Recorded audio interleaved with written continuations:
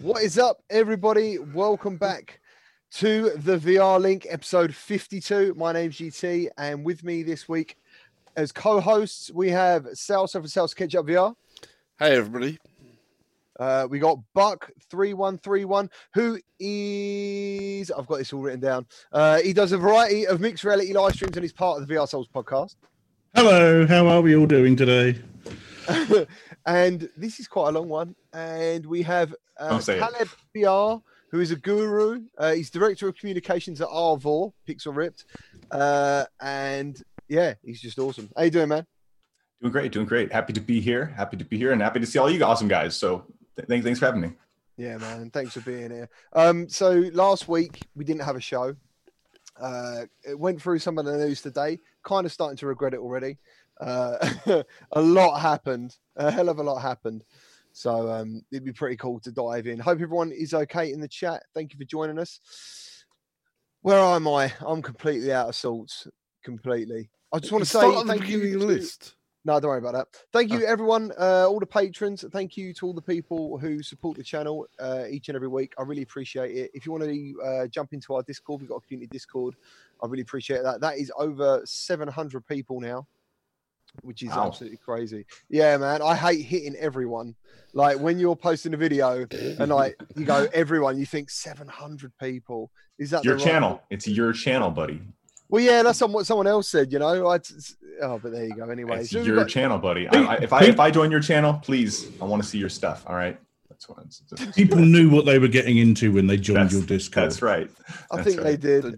Before, hold on, I just got to remove this quickly. We had a donation straight away as soon as we started from Midlife Gamers, which means he wants a bit of South. Hang on, donations. Did the rest of us get a cut of that because we're on this episode? No. Oh, right. Well, it's lovely seeing you all. Why didn't I hear that? I hope everyone else heard that. Beer. We demand beer on seeing GT. Yeah. Hello, Tesnick, Dark, Eric Hartley. How you doing, man? Alex VR, Midlife, Secrets of. How you doing, guys? Thank you for joining us today. Mr. Chip. Oh, he actually wrote goal. Nice one. German Rifter. How you doing, Daniel? You all good? Hey, Dan. Yeah, he's lovely. Dan the man. He's the nicest guy in VR. I don't care what anyone says. He's the nicest guy out there. I'm amazed he doesn't stream or make videos because I thought he did. There's a conspiracy here. He secretly is just this. He's watching everything. He's keeping track. He's going to just pop out and he's going to do something great sometime. You know, something great. Oh, absolutely. Yeah, that's right. No, I can't wait. I really want Dan to do stuff. He's definitely one of the nicest guys on Twitter. I think it takes a lot of work to sit there and watch everybody else's content, comment, and then always be there for everybody. That takes a lot of time and effort right there. So you know what? I think he's already just keep doing what you're doing, brother. Thank you. He is amazing. I'll be honest. He is absolutely amazing. He buys everyone's merch. He buys their cups. He's just one of those guys. He's just constantly supporting virtuality. And yeah, same as you, Buck. I actually, when I first met Daniel, I thought, oh man, I'll check out his channel.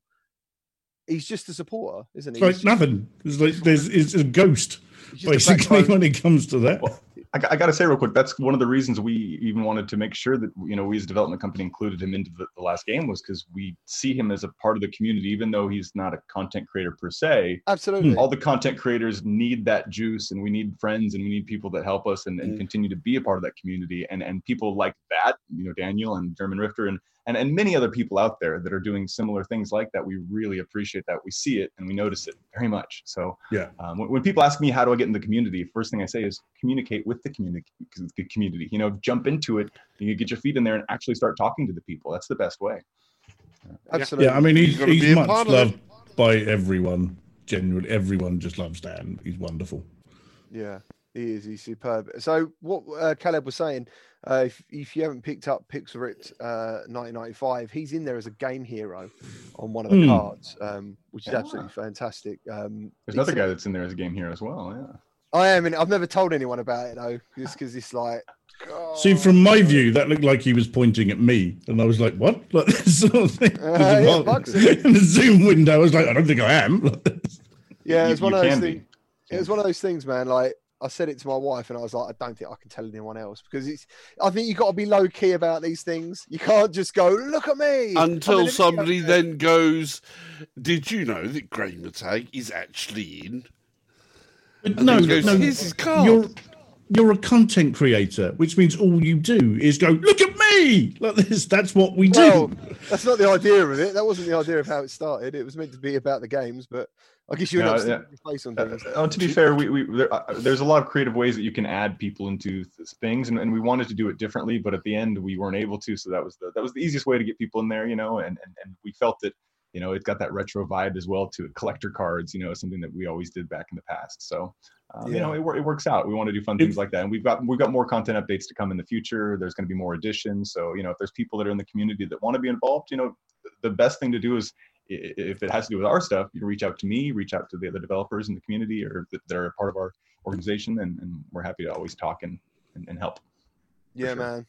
Excellent. Yeah, excellent. Thank you. Who else we got here? Revivalizer, Ham. JD Max, Secrets of, Monkified. I think he thought Buck was Sousa's brother. He did. We've got a bit of a Phil and Grant VR going on. Maybe. I'm not sure who to feel sorry for. Neither am I. Brothers. To be fair, possibly Buck, possibly me. Do we do a poll on this? Interesting. We do actually live very close to each other as well. Same sort of area of the world. Let me just make sure I've just covered Reality Check's head there by accident. Here we go. Double boomer threat. Ooh, double. Hang on. Actually, this is a really good point. Does this mean I am now the oldest person on this podcast? Yes. I don't know how old you are, man. I'm 43. You know, it's okay. So I thought you were 60. I don't know how old Salsa is. I don't know how old any of us are, really. Reality Check hasn't grown since I first ever saw it. I am younger than that. I'm 62. I'm gonna be turning 32. So that. Oh, nice. God, you're all children. You're all children. I'm an old guy. I'm 1 year younger than Buck. Nice. I'm just going to say the other two now respect your elders throughout this podcast. Excellent. South Memphis with the $5 donation. Thank you. We know what that is. Hype. I'm going to start totaling all these up and send you an invoice at the end. You know what? Hey, I got to say real quick, you're giving me an invite right here to say something cheesy, and everybody already knows this, but that's the best part about the VR and the technology. Once again, there's no age, there's no race, there's no sex. We could just hang out and be together. Okay, I don't really care how old you are. Yeah, it does. I do care about how you're going to perform in the game that we're playing. You know, if we're being teammates or whatever. Can you catch a disc in Echo Arena? Come on. You know, that's what I care about. No, I can't. I'm terrible. I've honestly played with a 72-year-old man. He used to jump in. I can't remember his name, but he used to jump in all the time. And he was like, I'm 72. I love this game. And you know what? He was fantastic, you know, for the way that he was able to actually hit the goal all the time. And I love playing incredible. With him. So, yeah, that's probably the oldest that I've actually played with that I know of. But, you know, it's possible I've played with other people I just don't know. They didn't tell me, you know, so. I love that part of just kind of experience, you know, who is this in VR? I mean, and if anybody's ever played with somebody like Hasko, you know, she's incredible. Yeah. That's just terrifying woman in that game. She's the sweetest lady. And then in VR, she just thrashing everything up. So I love that. I honestly felt like she was looking after the community in a way I'd never seen. I don't know if she's a community manager for them or does anything like that, but damn, she deserves it because we was in a room together. And there was all these kids, because one of the things when it first come on with people were a little bit like, oh, it's too full of kids, it's too noisy, blah, blah, blah. Me personally, I'm thinking that's awesome. Like, you've got kids in virtuality. That is fantastic. Like, they're the first gen getting in there and they're going to love it and grow with it and stuff, you know? And anyway, we was in there messing around and she just called them. She went, come on in, everyone. And they all sort of got together in a line. She was going, right, guys, we're going to help GT learn this stuff. And they just done it. Like, they everything she said, like she is a goddess. You know what I mean? She would be the mom of Echo Arena for sure. I think it's been almost 3.5 years that we've been playing that game, and every time I used to jump in, I used to see her, you know, there. And when I went to China, her and actually stayed in a room we bunkered together and hung out there doing the esports while she was writing articles and kind of got to be friends. And she was my introduction to Echo Arena. Yeah, Because she's got on that my- hold on getting people to come together, as well as being very kind. You know, always being focused on. Oh no, being good she's to an each absolute sweetheart, isn't she? Mhm. Absolute sweetheart. It was Um, lovely. I felt like I was in the presence of a real like virtuality celebrity. You know. one of other. Yeah, surely that's every day for you, GT, when you look in the mirror. Yeah. Yeah, I mean, how many times do you go into VR and they go, "Is that gamer tag VR? Oh my god, are you Yeah. are you the guy with the YouTube?" I might yeah, Echo was one of them, but I might actually like the amount of friends, Chris, I've had on Oculus. I don't know what to do anymore because when I'm starting to record now, can you make yourself private on Oculus? Your friends Yeah, do? you can. Oh yeah. All right, I might do that. That means that everything I was going to say doesn't really matter. So He doesn't want to play with German you. He Rifter doesn't want his with friends. the €10 donation. here we go. Here we go. Reality check. You got to actually look at this stream to see what we're doing. I can see. I didn't see before. I saw Salsa flying out at one point with some money, but I didn't. Flying out. Yeah, the thank you ones. Okay, yeah. Yes, nice. We've got an animated version of that as well, which was I can't find it. I can't find it. yeah. So we have an animated one of that as well. So it's kind of like the thing. So Flying out the screen. Oh, what's up, Tasnik Gaming? Yeah, no, see, I think I really go. I want to say this right now. I hope all of you guys reach out to me if you want to play some Echo. I love the game so much, but I haven't played very much lately. I don't really want to jump in too much with randoms because I want to make sure I make the best of my time right now. But I would love to play with all you guys. So anybody who reaches out to me that wants to play Echo, I'm in. Dude, I've been playing for I'm down almost with that. 4 years. I've been playing for almost 4 years. I know how to play the game. well, We'll sort it, man, because like people want me to live stream it. Three So years, 3.5. we'll get it yeah. sorted. For me, it's going to be very soon because anybody who doesn't know, I will soon have a new place. I'll be moving home. Being Congratulations. kicked out is what happened. Yeah. Hey, congratulations. Upgrade. So you I level will up. actually have enough room to be able to play Echo Arena without punching through a wall, which will be a greatly added bonus. Which is It was why when- he's been asked to move because of that, because he just keeps Yeah. knocking down walls. Just keeps waking his parents up as he's I've- smacking against the I've walls. broken 2 windows and mini dishes playing Echo Arena. It's no joke, man. And you see Oh, yeah. at least once a week, you see somebody breaking their controller or a TV Yeah, screen on and like that's the like Oculus Discord heartbreaking. or Oh, the Reddit. I broke one of my index controllers the other day by turning it on. Oh, I pressed, you're I one pressed of those the on massively button. strong men, huh? That's just it. I turned it on, and the whole top came off of the stick, came off of the grip. So I've RMA'd that to go back. So I've only got one at the moment. All right. Turned That's it one of on those, and it's one of broke. those things Back you tell to people to this impress them. Damn thing.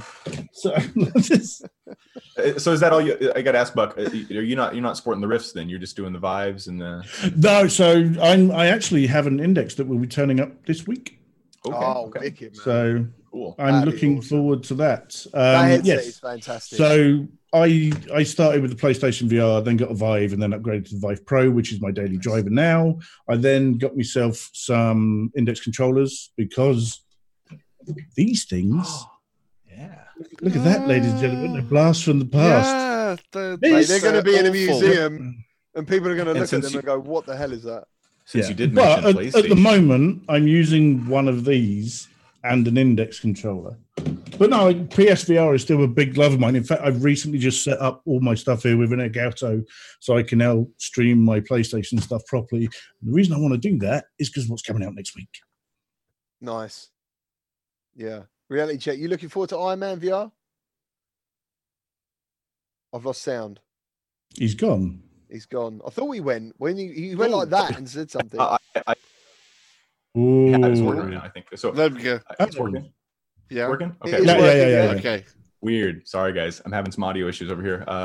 Too That- many USBs. But Fine. so PlayStation VR. PlayStation VR is what the Iron Man's coming out on, Yeah. Yeah. Yes. right? And I don't have that. Unfortunately. Sucks to be you. in Sao Paulo, we had a PlayStation, and it's since the quarantine happened. I was basically, long story short, I came here for a month to visit my son, and then boom, quarantine issued, and I haven't been back since. So we'll see how that works out. We'll see how that works out. But yeah, so I am really excited to see other people playing it and to see the community adopt it, because I know full well that this is not only huge, like Half-Life Alyx was huge, but this is even bigger in that the kids and younger people are going to be playing it. So I'm really excited to see it's going to bring a lot of people into VR, and I'm sure that I'm going to get to play it eventually, right? So, definitely happy about that one. How about you guys? The other thing to discuss is like I think PSVR is the cheapest way to get your hands on Star Wars Squadron. If you think about it, if you want to get in VR, like I can't probably. If you have a PS4, if you have a PlayStation, no, even if you haven't got a PS4, no, I think GT's right actually, because if you think about it, if you didn't have a PS4, so you buy a PS4, you buy a PSVR, you buy a copy of the game, all of that is going to be less than buying a PC, buying.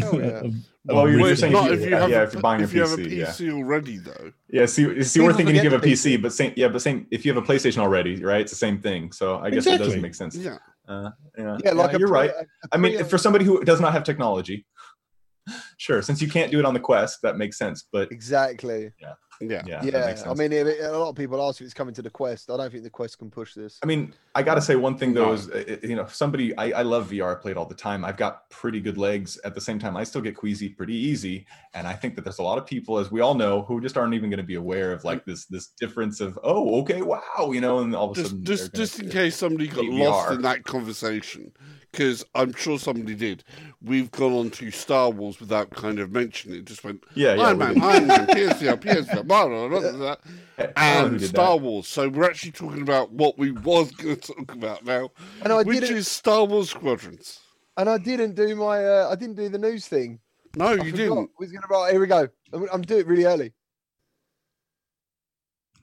and we are back. See, right? That's it.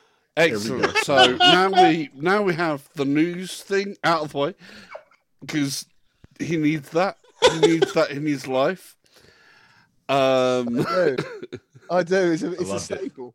Thank you. Loved it. And we have you paid good money for that sting, didn't you? That's why you need it. So use it as much as you can. I just made it. It was crap. But yeah. So Star Wars. Yeah, I just wanted to actually talk about that. Like, I don't know if anyone actually. People must want. For me, Star Wars is actually at the moment now the biggest VR game we've got coming.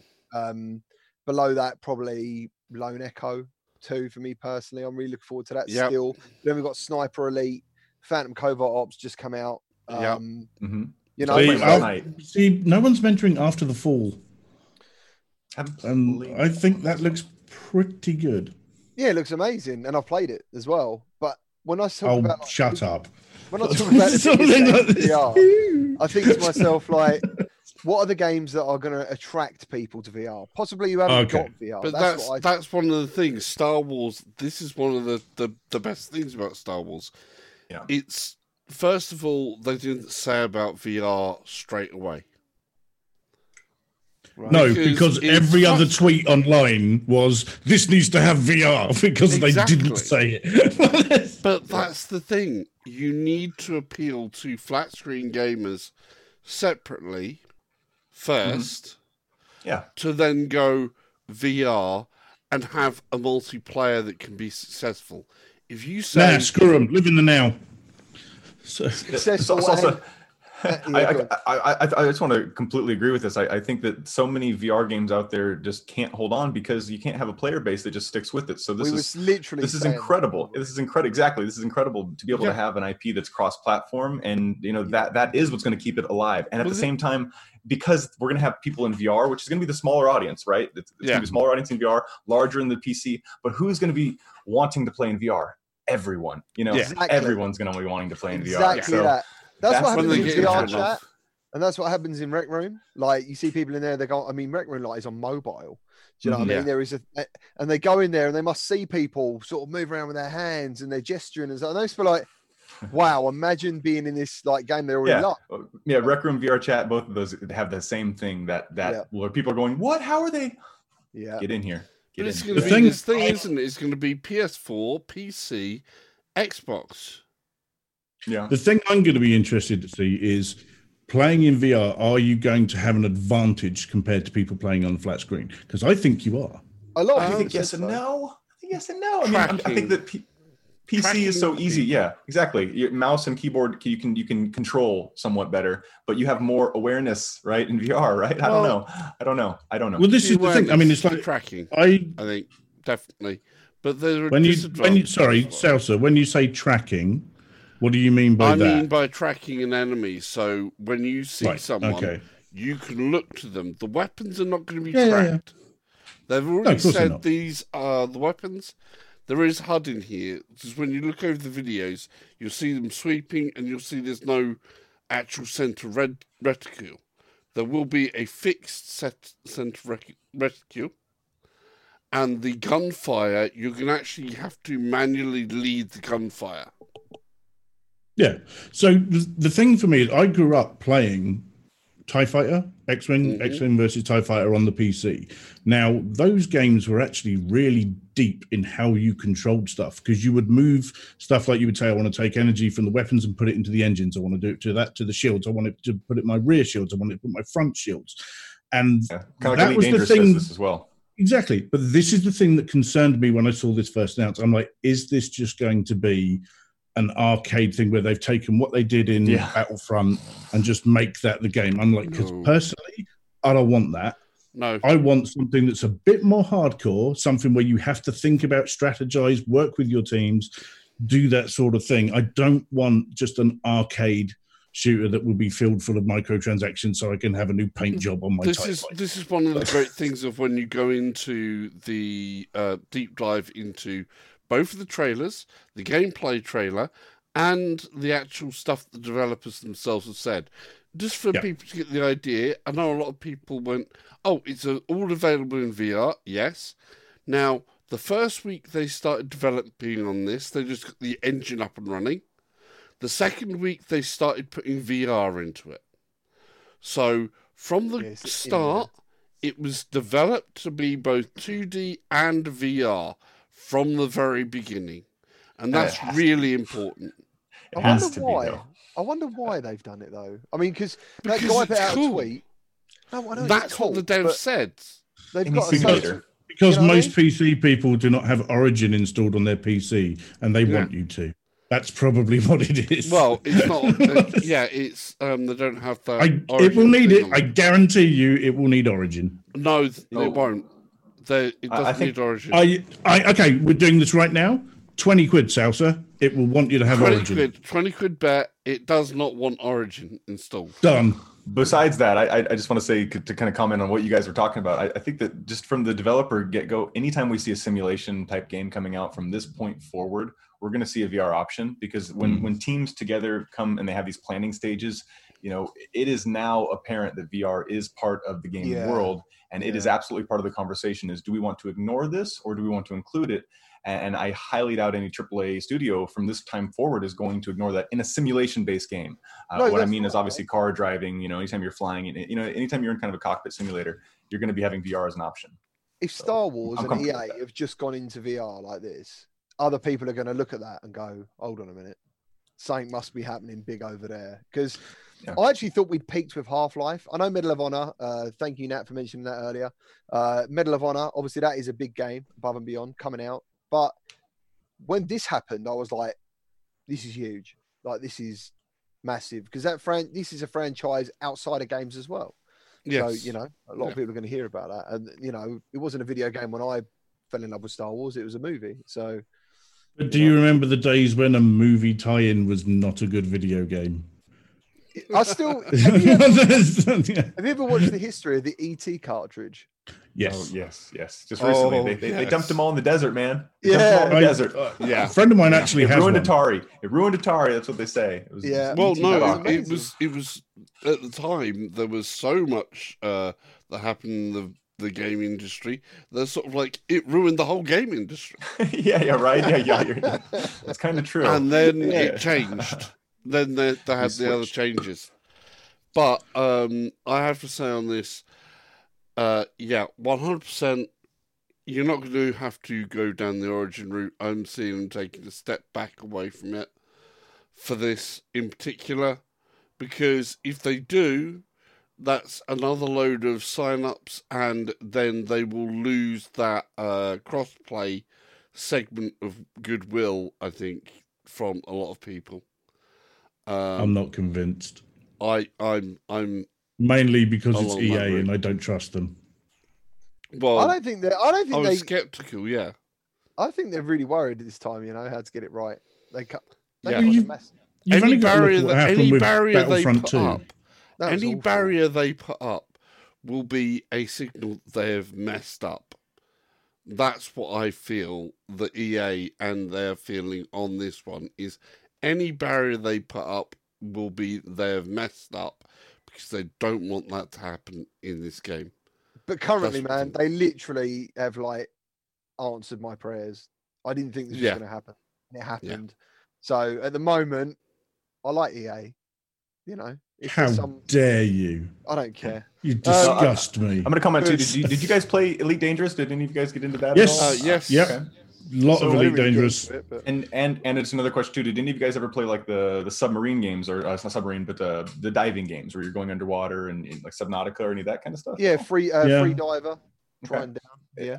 In my opinion, those two types of things, whether you're in a simulation like a cockpit, like a fighter jet, or diving in the ground where you would be normally wearing a mask, I think that those are incredible for VR because the immersion is set not only with the realistic feeling that you would already actually have a mask in there, but yeah, things like Rogue Squadron. I mean, it's not only going to be a fun VR experience, but it's actually going to really immerse the crap out of people. So there's these little things that are going to be very exciting, and it's going to do things that Half-Life Alyx couldn't do. And that game was a horror game. I just finished it. So that's what's the most exciting to me. Oh, it was a I would say some of it is a horror element. It was a horror game. It had horror elements. I would agree with that. Bits. Yeah. It was just exciting. Head crabs that they go from being normal head crabs. That was Jeff. Larger head crabs. All right, Jeff. To shielded head crabs to Jeff. Jeff is a horror section. He's a bum. Jeff is the elephant man. We have it's very £5 donation from Ham, who can't wait to fire his torpedoes into the Death Star or anything else. And everyone is that a euphemism? Or everything else. No, I said anything else. One thing I will, from my perspective, I'm quite fortunate. I have a full seated racing rig, which actually has an arm that swings in that has a thing where you can put a HOTAS. So if this thing has HOTAS support, it must have. And it even has HOTAS with PlayStation. Yeah. Oh, nice. Confirmed. So if I can sit in my chair with my thing and put that on and have my HOTAS. I believe it has been confirmed. My PlayStation. Yeah. Where has it been confirmed? Because I haven't seen that one yet. So there was somebody asked PlayStation support and was like, "Can you confirm with me that it will work?" And they're like, "Yes." And they're like, "Okay." And they're like, "And one more time." Okay. And they re-worded the question. Oh, nice. Yeah. Okay. And on the same tweet, they said yes, it uses Origin. Yeah, it's legit. It's legit going to work. I've got a HOTAS sitting right over here in a box next to me, and I haven't used it for a while. But yeah, I mean, if nobody knows what that is, a HOTAS is just a joystick and a thruster, right? It's like it's what you use to control airplanes and video games.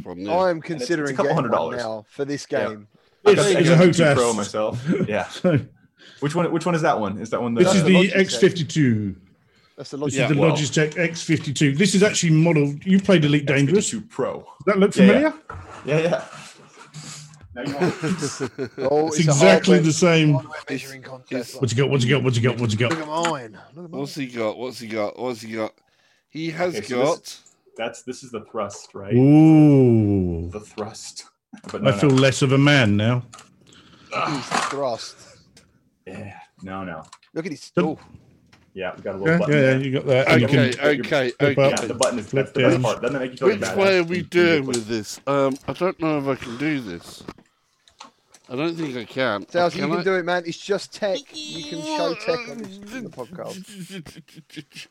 Right, keep the for our audio listeners, we are now comparing joysticks. Please read into that what you will. Yes. So this is the F56 Rhino. Mine's just a little bit X56.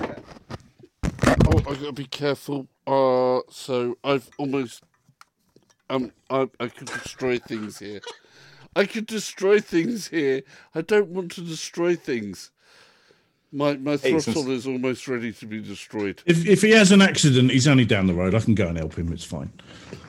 Since it is about time. It's about time for that ad break right now. So we're going to do a quick ad. Talking about PlayStation. We do have a PlayStation physical copy for sale for one of our games right now. So if one of you guys know, do that though. Plug that for me. Yeah, I will. There we go. Oh my god! I'll have to do the plugs at the end. I think, right? There's the other part.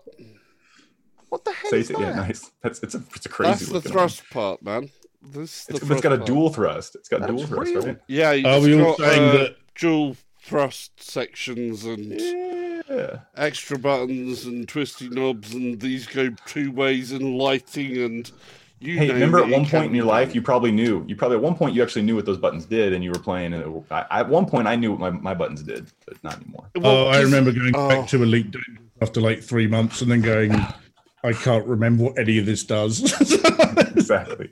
So Caleb, let's talk about your Pixel Ripped pink special edition from Pert Games, the physical edition. We can briefly go over that. I'm excited about it just as much. Very, very quickly, I got to meet Mickey from Pert Games a little over a year ago at GDC, and we had a little meeting with him and met the guys. They were great. They do the physical copies of games, so they said, hey, let's come together and make a partnership. And yeah, we did. So August 25th is when it's supposed to start shipping out to people, but we have pre-orders right now. We still have some left, so yeah, there's a special edition. It comes with if you haven't seen it, it's Pixelripped 1995, and it's the newest, coolest VR. No, it's one of the passion projects that our studios obviously worked on for a long time, and I've been heavily involved with as far as just kind of watching and testing. I didn't make it, I didn't develop it by any means. And anyways, sorry, the physical version is 89. So if you guys saw the 1995. Oh, sorry, yeah, picture of 1989, yeah. That's my fault for saying that too. So it's the previous version. We will eventually have a physical of the other one, but that's going to be some other time. So anyways, 89's got the physical, and we've got some special little things that people can get from it. So yeah, the first thing is we're going to have signed postcards in there from the developer herself with some messages on there, and you get 3 postcards, and that's really cool. And that's kind of like our way of saying, like, not only thank you, but here's something that like is actually from the team, right? So I thought that was a really nice thing. Then they've got a pink edition cassette, which you saw, which got a USB on it. And the USB, I've been working here myself, trying to actually create the digital assets for that with my team. So we've got special wallpapers and things, as well as some cool videos that we've put together. And I just got finished. We've got like, a 30-minute plus kind of behind the scenes of the making of it and everything that's all going to be included on that. So it's going to be a nice little treat for the people that get that. And I think it's 30 euros. So, for you guys, it makes sense. For me, I'd have to translate that. But when I saw that was, I think it was £25 for the, yeah. And I was like, that's actually really good value. Yeah, I mean, we tried to make it honestly as cheap as possible, and to make it so that we could actually produce it and make it. This is absolutely 100% not a money maker for the studio. This is purely like we want people to have this, and how can we make this happen? So that's what this is. And the special edition is, you don't have to go that. You can just get the normal physical edition, which is obviously going to be less. I think it's just $20 or 20 euros. Actually, I could be wrong. I think that's what it is, though. Check it. And they do ship worldwide. They ship everywhere, all around the world. Yeah. You just have to submit a ticket to them for them to get back to you. But they ship all around the world for it. The special edition is purely because we want to give that extra something to the people that care about us and have supported us for so long. So that's... How many of these are you producing? 1,500 of the special editions. And I know that we do have some left right now. We don't have a lot left, but we still have plenty left right now. We wanted to make sure that 1,500 was a good enough number to where we could sell it for a few months, hopefully. Sure. But we don't want it to be lasting for years. And I can tell you right now, it's not going to. So most people are actually buying more than one too, which is kind of cool. Yeah. Yeah, it's awesome, dude. What does that leave you thinking about on the PS5? The fact that you can get an all digital console and a physical media version. Which one would you get? And that to me sounds like it is eventually going to phase, and we all knew. Yeah. It would. Well, I think we do know it's going to phase because we can see that happening in every other medium as it is right now. I think there will be attachments for the physical stuff, especially because people want to have that. And I think that there has to be. I think we all know there has to be a physical means of something, even if in the future, if we don't have, Pixel CDs, if they're USB drives, that have a physical, there has to be some thing, because the internet, as wonderful as it is, doesn't always exist. The cloud is only up when servers are running. So you have to have digital physical copies for stuff to live. And I think that if we want things to live and have that longevity, that's the reason we put them on these physical copies. I mean, the fact is that everything that goes on that disc for us is, it stays the way that it is. And if you don't turn it onto the internet, there's no updates. It is what it is forever. And that's kind of the specialness of it. So this is really interesting because you're talking, it's about the history of games as well. Because it keeps that stuff alive and able to do it if it's a physical medium. For example, a prime example of this is PT. PT, which was the demo on the PlayStation store, they took it off. So unless you had that demo on your PlayStation before they took it away, there is no way of you getting that back. And I remember seeing on eBay, people were selling PS4s with the PT demo on it for like thousands of pounds. You'd have to sell your account though, because it's the only account as well. Yeah. But people were willing to do that. But it just goes to show that that's one other reason physical media does. I'll be honest, I haven't bought anything physical in ages. There's nothing. I don't pre-order physical stuff. Never have done. And a lot of people don't. I don't expect. No. A lot of people don't. No, this is just me. I was just going to say, there's a company called Limited Run Games. I only found them out because of Streets of Rage 4. They're just like Perp. They do very similar. Yeah, and it's like you're saying, man. So Streets of Rage 4, which I think is absolutely amazing. I love a side-scrolling beat 'em up and stuff. And I've been waiting for that game so long. Played it at Gamescom, met the developer, and that, like, you know, it was quite an odd situation when you're hyped about a game. How often do you get to meet the developer of the game? Hardly ever. So I was a bit like Streets of Rage 4. I mean, the video looks great. The intro looks awesome. When I met him, I could tell how passionate he was about the series. And I thought this game's going to be amazing. Yeah. So Limited Run come up. And basically you get like a Mega Drive box. Looks exactly like an old Mega Drive game. A Mega Drive cartridge. Obviously there's nothing on the cartridge. It's just a cartridge. You get a booklet. And then obviously you get your digital key and stuff. Mm-hmm. Dude, I wanted that. So bad. Yeah. I was like, oh, that'd be awesome. Yeah, I wanted that. Just for that. Cool. Yeah, just for that collection. And the same as your thing, man. As soon as I saw it, I was straight in touch with Perp and got one. So I used to be really bad at it. I used to, physical tat that you can get with special editions. I used to be terrible. I've got the Watch Dogs hat and the face mask, which I've actually been using recently. Why not? Why not? So I've got that. I've got an Assassin's Creed statue. I've got all these other things. And I look at it now and it's like, I'm 43. What have I been doing with my life? But this is not owning all of this stuff. Okay, I real quick, I'll try to. I know I got the Halo, the Halo Master Chief helmet that you could get. Definitely got that special edition. Did the Grand Theft Auto special editions? Did the Prey special editions? I usually do gaming special editions, but that's kind of where I cut. In the Matrix ones, they did all the Matrix special editions with the Neos and stuff, and that's about it. It's about it.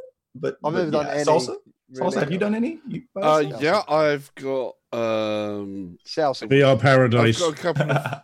No, I've got a couple of different. Oh, yes. I just got that, man. VR Paradise. We're not going to show that. Don't show that. You got the physical version.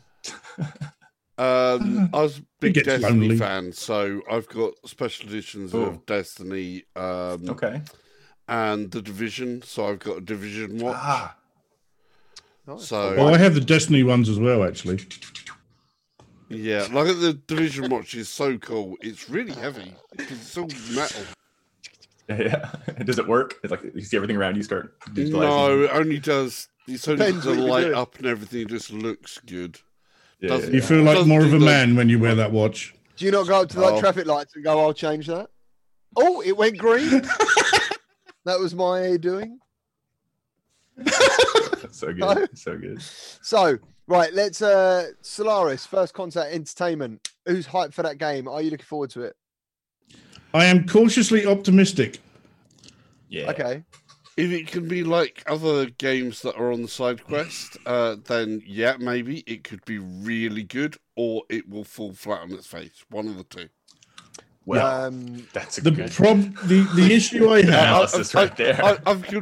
That's what my feeling on this is. It looks really good in the trailers. It looks like they're going down the right road, I think, here. In that it looks full pace and everything else like that. It looks like an FPS that isn't sort of like compromised. It looks like one that's just going to go, right, I'm going to just go in, shoot, fire, run around, do everything. But, do you know what? I played Firewall the other day for the new map and stuff. And I'll tell you what, not visually it's fine. It's actually not aging that well for me. Because this is my point. It's one round and you're back to a lobby and it's like, dude, this feels like the excitement, because don't get me wrong, when you're playing a match of that and you're actually in that moment and stuff. You wanted that Division watch to be able to go, ready, go. I just wanted like rounds, you know what I mean? Like round 2, round 3, round 4, best out of 10 or something. Yeah, the flow of the gameplay, the flow of the entire system in Firewall is too slow. It going from finishing a round into a lobby, into a round, into a lobby. Don't get me wrong, the game, when it's working, because it used to not for quite a long while, is great. And when you're in there with a bunch of people who know what they're doing, and that's a key thing for Firewatch, because it is not a run and gun, do your own thing, lone wolf. It's you work together as a team. Mm-hmm. And you don't get that a lot of the time if you're hooking up with randoms, which is fair enough. Mm-hmm. But the flow of going from a game to lobby to a game is very slow and time-consuming within Firewall. So this is my concern with Solaris. My other concern with Solaris is it's a multiplayer game in VR. And the problem is if it doesn't hook that player base and keep it, everyone will play it for 2 weeks and then no one will touch it again. I can't remember if it's got cross-platform play. I bet you it doesn't. It's on Quest, PC VR, and they PSVR. Would. I mean, and they've also confirmed it's going to support the aim controller on PSVR as well. They've confirmed. That makes perfect sense considering. I mean, to be honest, it's the only reason to really own an aim controller on PlayStation. I think that when you develop a game that's multiplayer, you have to have cross-platform. Otherwise, I think as you just said, I mean, if we can sit there and say we know that it's dead in the water that quickly as we do, I think a developer usually, if it's got a team, they usually can think about those things. So I would hope that they've got that planned out right there, because otherwise, that I do agree. If it's not instantly, just it's not going to be possible. Do you guys remember that game? Actually, what is it called now? The dodgeball type game. I'm missing it. Where you shot the dodgeballs at each other. Remember that one? Oh, Blast Arena? It was but it wasn't Blast Arena. It was dodgeballs. I think I know. It's quite an old one, isn't it? It's kind of. It had a huge player base at first. Everybody played it for like a month or two, and then it kind of grew, and then it completely died. Like it got big, and then it died. And I was playing it at first. I loved it. Smash Ball. There you go. It's like people are saying in chat. So get to the chopper. Yeah, Smash Ball. That's right. Smash Ball. Spark is a prime example. Spark is great. Oh yeah. Oh yeah. Spark even had a smaller life though. To me, Spark had even smaller life. It was even a shorter. In Spark. When was the last time you tried that? You've all got to try and talk. The last time I tried Spark. Yeah, but a couple of months ago. Spark is 1v1. Is that right? Yeah. Yes. Yeah. See, that's the difference with Smash Ball was like team versus team, so it really you really needed to have players in that one. Nice. What about Onward? Any of you guys play Onward? Because I tried to play it the other day and I couldn't even reload, so I give up straight away. Yeah, so reload. Every gun reloads differently, and you got to push the A button on some of them, and you got to hold it and pull it out. And some of them you push it and it just falls out. I literally tried. Like I've played every other shooter like that, and I could not reload. I was like, what the hell? Everything I can think of, any game has ever done before, is not working. Yeah, so, you've got to know how each weapon thinks, and there are some maps that are really dark. I can't laugh at you because I've had that happen to me. I've had it happen where I joined a game and I was like, nope. Surely most guns are you release the clip. There's a button to release the clip, pull the clip out. Usually. This is all really fascinating. I don't know what gun you were using. But I can tell you, I've played a lot of realistic military shooters lately. I've played a game called Escape from Tarkov, which makes me learn all the ammo and the guns. So now when I play these games like Onward, I'm like, I know exactly what these guns are now, and actually I have some more familiarity with them. But that certainly helps a lot. And I think that like all these games, you got to get in there with somebody who knows what they're doing to really. Yeah, I want to. I've got to get back in because it's coming to the Quest now as well. Yeah, which is such a big deal. Being ex-military, this is a wonderful thing to behold with watching you guys go, I don't know what any of this is.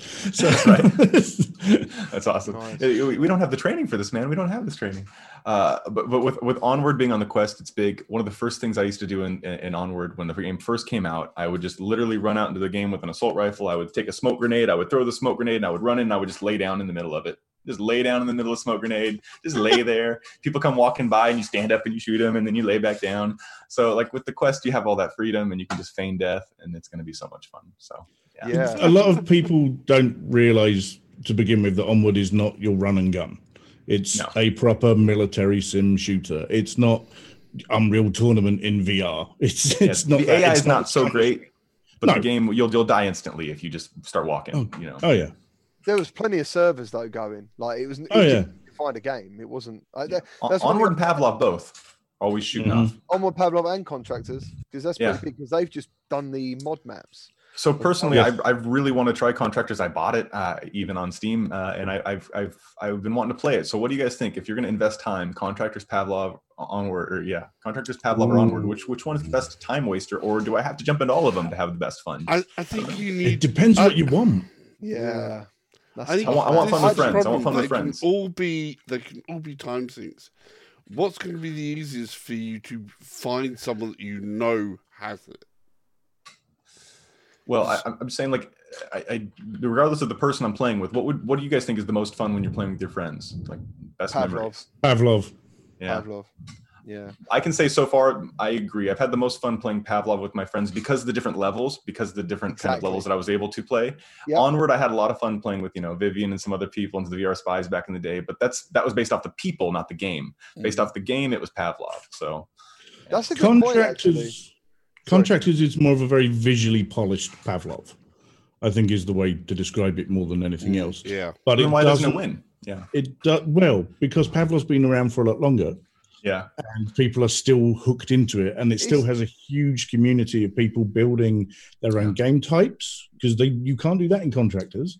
They're building their own game types. So you got lots of TTT and that sort of, and they're building a lot more maps. I believe it's also much easier to mod for than Contractors is. So, I was just going to say Contractors, has got the mod scene now, which is pretty cool. It'll be interesting to see how it grows. You can jump in Contractors, so surely that makes it a winner. You can jump and slide I'm sorry, you can jump in any VR game because you have knees. Okay? Yeah, that's right. Yeah. I know what you mean, though. I actually really like Contractors. I find Contractors it's middle of everything. I don't, you know what I mean? At the moment, I don't know. I struggle with Contractors because it does nothing wrong. It actually does a lot of things right. But I have more fun in Pavlov because I know I can go on Pavlov and someone will go to me, "Hey, dude, do you want to do that level from Call of Duty Zombies?" You're like, "Yeah, man, let's do that." And, or do you want to revisit GoldenEye from the N64? Oh, of course. It's stuff like that. Like from the facility. Yeah, facility, exactly. Yeah, GoldenEye facility. Complex, mate, we got to go. We got to go on Pavlov. The best way I can describe Contractors is it's fine. And that's the only thing you can really say about it. There's nothing wrong with it at all. It's fine. But Pavlov has that extra bit that all the community have thrown into it. And Contractors might get that now that it has that mod support. Yeah, good here. Appreciate the feedback, definitely. What about Wraith the Oblivion, which is coming from Fast Travel Games? Did you check that out? Has anyone watched the gameplay trailer of that? The horror I have not. Sell it to me, GT. Tell me about this. I can't tell you much about it because I don't know much about it. But I was just asking seeing the gameplay. No. Tell us all about it, chat. What do you guys know? We can't tell you gameplay because the gameplay trailer hasn't been released yet. There's only been that makes sense. Trailer. That makes sense. I'm saying I know the logo. I know the logo really well. There's early development trailer. Oh, I do. Development footage. Yeah, because that's worth trusting. Always. Like that guy's a good logo guy. People know what they're doing. I've been burnt so many times by games company going, "This is what it's going to be," and then you look at it, it's like, "What the? I don't care." Hey, I've been burnt by that is a tricky thing. It's a tricky thing making a trailer for something, but it's best if you have a really good product that you only have to then tease people as opposed to trying to oversell something that sucks. I can say that because I actually do get to make the trailers for our company, and luckily I don't have to work too hard because I just have to kind of not show as much of the coolness that they make, and that's all I have to do. Just don't show all the coolness, and then it's just little bits of it. Who made? Go on, sorry. Wraith the Oblivion Afterlife. So it's based on card games basically, and there's a long backlog of those. So like Fast Travel. Playing Bridge. God, man, you are impossible. Oh, sometimes I hate you, Buck. But no, for me, it's an interesting one from the upload stuff. It was one where I was sort of like, it looks like it's going to scare the living daylights out of me. It's just that. It's just the intro of it. I'm not a big horror fan, but this one got me to the core, and it's right from the start where you are already dead. Yeah. It's a horror game. It's a horror game. I'm out. I'll play it. I love psychological thrillers. They get me. They work, and I like it. It's a thing where the immediate thing that the intro starts with is, this is a mansion that you're in that even the dead are terrified of. That something happened there, and it was just so vicious and so cruel that nobody got out alive, including you. That's the start of it. Why don't people play things like Water Bears anymore? So, but that's the contrast. You've got some fast travel games who created something like the Curious Tale of the Stolen Bears. Yeah. Where it's all heartwarming and touching, and they're very good at getting that communication between people and digging into your heartstrings and all this lot. So them doing a horror where you're already a ghostly ghoul, that interests me. I actually think also the voice talents they hire for their games are normally fantastic. Like Apex Construct's got one of the most memorable voices. Father's voice is incredible. I can't remember what that guy's name is, but if I was making a VR game, I would look that guy up straight away. I thought it was amazing. Talking about the trailer, talking about trailers, Caleb. Who done the Pixel Ripped original trailer? Because it's one of the best VR trailers I ever saw. The 1989 one, right? Yeah, with the kid on the skateboard and all that.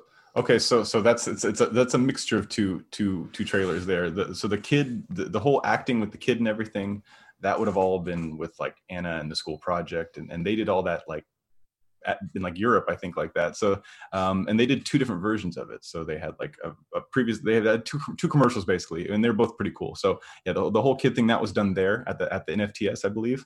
And then they kind of took that part of it and then they kind of transformed it with the new trailer, and they made with the new studio of Arvory and Ricardo Justice, the CEO. I know he had something to do with it too. He did the voiceover where he does, come play now. He's the voice of everything. So basically he did that. And I know they put a cut together, and then a woman named Julia, who works also in Sao Paulo, she is an artist, and she kind of put the trailer together in After Effects and everything. So they did that first one, which was awesome, and I really liked it a lot. Yeah, it's got like the cool little outro sequence put together where they come out of the game and everything. The music was made by a guy named Terrence Dunn. Terrence Dunn is a great composer. Unfortunately, he didn't get to compose the music for the second game, but we still did use the same theme. So we got the rights for that song because he created the song specifically for the game, right? So it's made for that, but he still owns it. And so we worked with everybody. Like everybody that was involved in the first one was still semi-involved in the second one. If their art was used in that way. So, and then we transformed the song and we re-edited it. And if you did get to see, we put out an album, and then a second album, and then now a jazz album. So we've got all these different versions of it. It's all on Spotify. Yeah.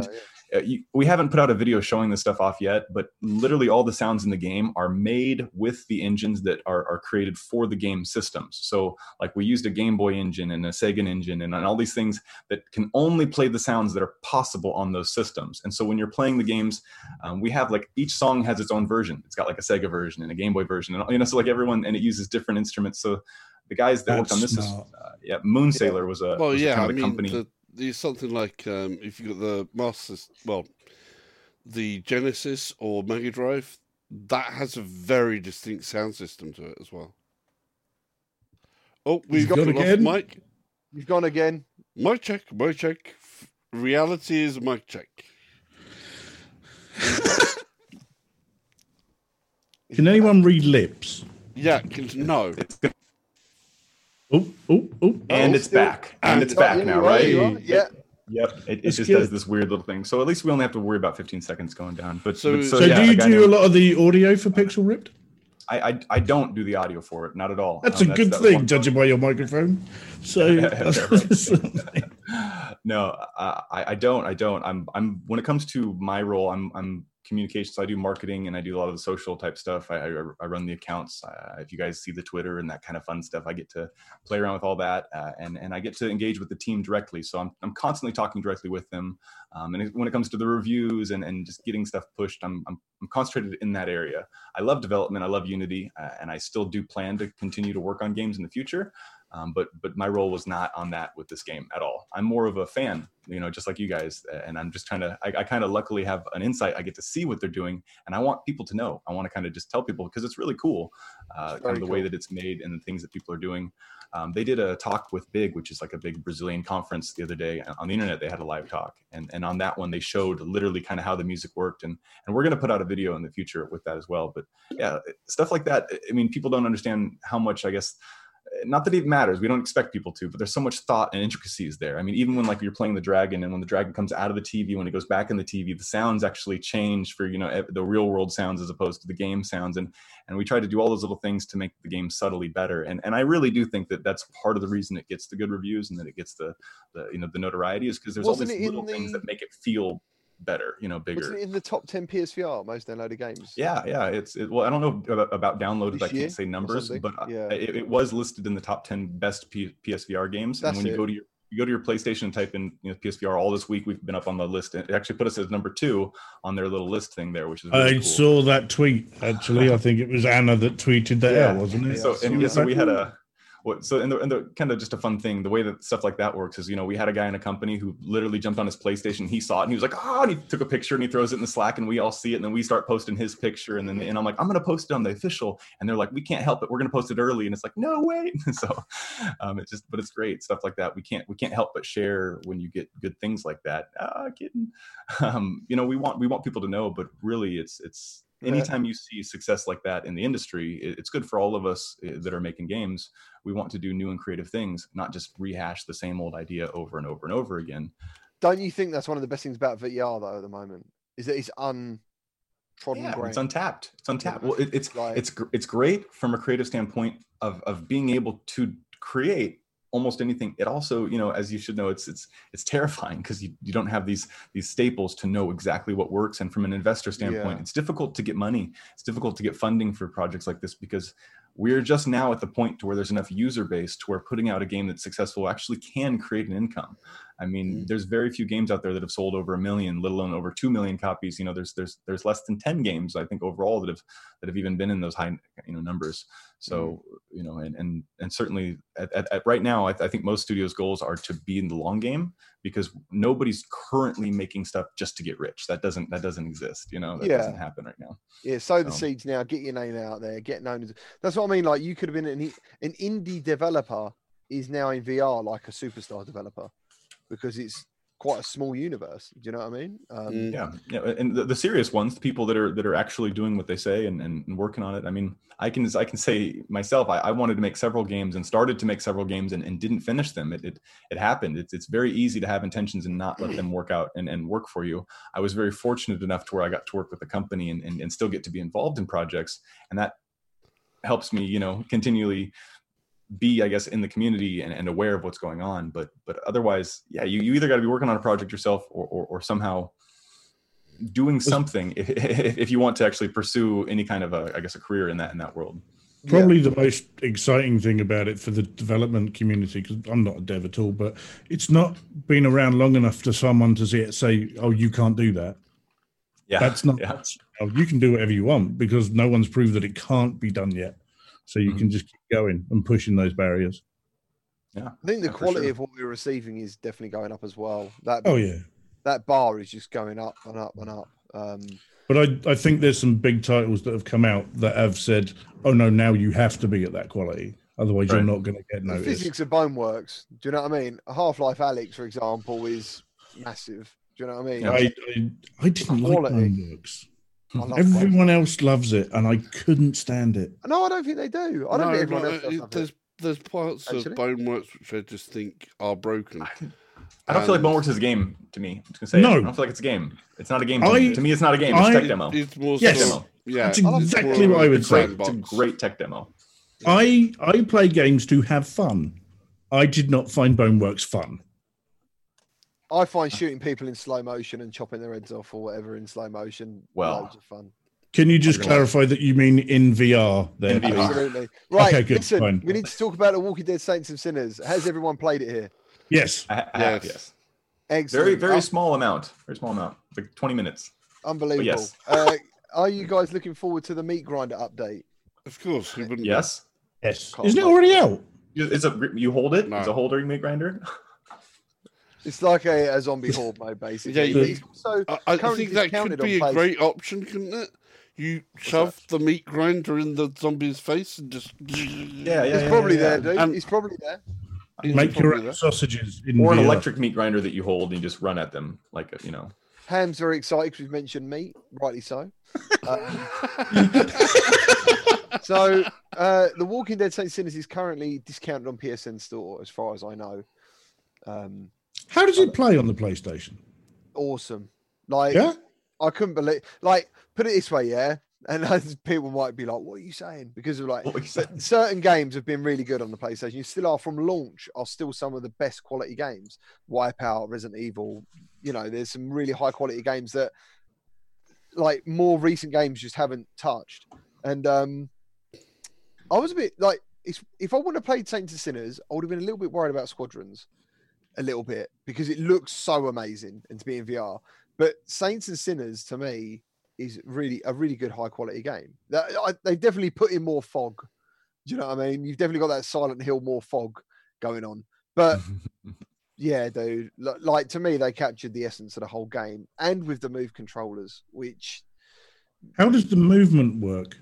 So it's just like Skyrim kind of thing, you know, hold the left. So I have also not played on the PlayStation, so okay, yeah, so hold the left button to move. I think they've got hold the right. Okay. I know, hold X on the left to walk backwards. Don't get me wrong. If you haven't got moves, it's like, what? Like, what the hell? It sounds crazy, but once you get used to it, it just works. Yeah, I struggled. I must admit, I haven't played my PlayStation for a while, and I did. I remember. Did you guys finish the game at all? Yeah, I finished it twice. No, not yet. How many hours is that one? Do you think about? Quite a few. 8 hours. Huh? I haven't finished it. I haven't been able to finish it yet. If you know what you're doing, I think your first one could be 8 hours. 12 hours to beat Half-Life, so it takes me a little while apparently. I would say, I think Buck's right. I think 12 hours is a good ballpark figure for that game. Because one of the things Saints and Sinners doesn't do well is explain the day-night system. It takes you a little while to figure out what that actually means. So basically, you can go to a place and then you can go home. But then that's one day done, and then the next you have to go to sleep, and then you wake up, and then you go to the next one. So when I first started playing, I thought, I can go here, and then I go here. It's like no. You go one, you go home, you start again. You've got to make the most of that trip, haven't you? Yeah, which is a good mechanic, and it works really well. But the game does not explain that to you when you start. Right, just kind of learn it. I gotcha. Yeah, and that can actually lengthen the game out as well if you are particularly going, I want to get as much resource as possible to get that game, or I need to find this one resource while this horde of zombies is chasing me to get this weapon for tomorrow. The whole game is based on a risk-reward system of do you risk taking that extra day to go and do something to get that reward? That's the idea behind it. Yeah, pretty much. Tantrum has said, is it me, or do I notice that people are fine with both Rift S and PSVR? It kind of worries him. He assumed the Rift S is much better. Will I have a good advanced experience with Rift S? It's all about your hardware, really. It's all about what PC you've got. Is it though? Because I would say it's all about content. I don't know. See, I've played all PSVR games pretty much, and I don't really now. As PCVR has a lot of new stuff. I think as the headset goes in technology, I think the Rift S is better because you've got the inside-out tracking. It's super comfy. I think the visuals and the clarity in it are fantastic. I do think it's a superior headset. On a technological level, absolutely. But I think the PC is what will push the graphical side of what you're going to see and be amazed by it. Like Lone Echo now is, I don't know how old that game is. It's quite old, I think, in terms of PCVR games. But technically, you can't see that on PS4. Yeah, it's one of the most amazing visual. I only played Lone Echo from start to finish about 3 months ago, and I was still like, "This if this came out now, I would be impressed." Yeah, I had a game-ending bug that didn't allow me to finish it, so I never got to go through the tunnel that gets you to the girl at the very end. I got into the tunnel and it took me out to space, and I just floated in space and died. But nice. Which is terrifying. It's terrifying game, by the way. I love Lone Echo. That was just the thing for me as well with a lot of games is its story. And if I get hooked by the story, it doesn't matter what the game. I'm sold. And I was completely hooked by the story to the point in the end where I'm like, "We're going to do this. We're going to be okay." There's someone trying to rescue it, and I was genuinely worried about it. Yeah. What I loved about the game as well, when it came to involvement, if you're standing up doing it, you found yourself going to all these sort of strange, odd positions like you was in space. So you'd be grabbing something while going like this, while going. But the most interesting thing for me, great like that, with Lone Echo is not once did I get motion sick. And considering it's a 0G game, I was very surprised. Well, apparently they've done something within the graphics that you can see subconsciously, like a grid, but you cannot see it. This is what I've been told by. I know it's a weird thing to do, and apparently that keeps you feeling like you're okay. It's interesting to see that because what was the game I played this week? It's not out. It's like an early access thing, and you fly around. What was it?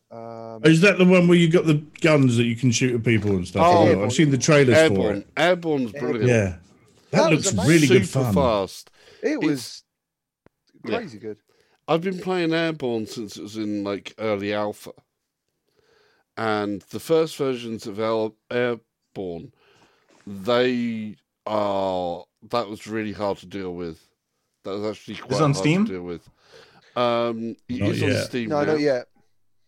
Is it? I don't. It's not for sale yet. No, this week. This week is going out, isn't it? I don't know. Honestly, don't know. I think it's this week. I can check it out. Airborne. I think it's this week. It's going out into early access. Yeah. There he is. So it is really interesting, really fast, very, very simple premise, but was quite addicting. It's just speed, gunning, shooting, flying, and but it's an exhilarating game. It's a really exhilarating game. As I said in the video, like literally hurtling at full speed because you can get it's like a sonic boom boost. You slam your fist forward and you go flying forward, and then to turn round and know you're hurtling that way, but facing that way, shooting these things. Coming after you. Oh, it's amazing. And your guns can change out from like just long shoot guns to shotgun style fire guns. Yeah. While your movement is kind of arcing down towards the ground, which is probably a couple of 100 miles away. But then you can end up sliding across the ground with the things chasing you to shooting up a few hundred meters at a few hundred miles an hour within a split second of each other. And just avoid things that way and then boom. Motion sickness wise? None. That's why I wanted to talk about it because you said about that. I'm not like impervious to motion sickness. I do get a feeling of motion sometimes. I've never really felt ill from it, I think, but this game there was nothing like that, nothing at all. And I was thinking this is probably one of the fastest VR games that's got any amount of movement possible, and I felt absolutely fine. So when you said that, that's the game that sprung to my mind. Yeah, he's worked very hard on it. It's still very disorientating in other ways because you do turn around so quickly. Hello, Deej, Matty, how are you doing, guys? So, let's flip over to a full screen trailer. Oh, no. What I wanted to do, talk about In Death quickly. One last thing. In Death Unchained. I'm really looking forward to this game. I've played it on PSVR. It's really good. It's procedurally generated. I think it's... In Death? Yes. In Death, yeah. Like you go to heaven, purgatory. It's coming to the Quest on the 23rd. And I think it's going to be priced at $30. And the reason I brought it up is it's just playing in the background now. So one of the best bow mechanics in any VR game. Yeah, the only problem I still have a problem with inside out tracking when you have bow mechanics. See, I have outside in tracking, so I'm a bit spoiled. So. Yeah, that's what I mean. I played In Death from the Oculus CV1. So bow mechanics, I got so used to bow mechanics on a CV1. where it's outside, constellation tracking. I'm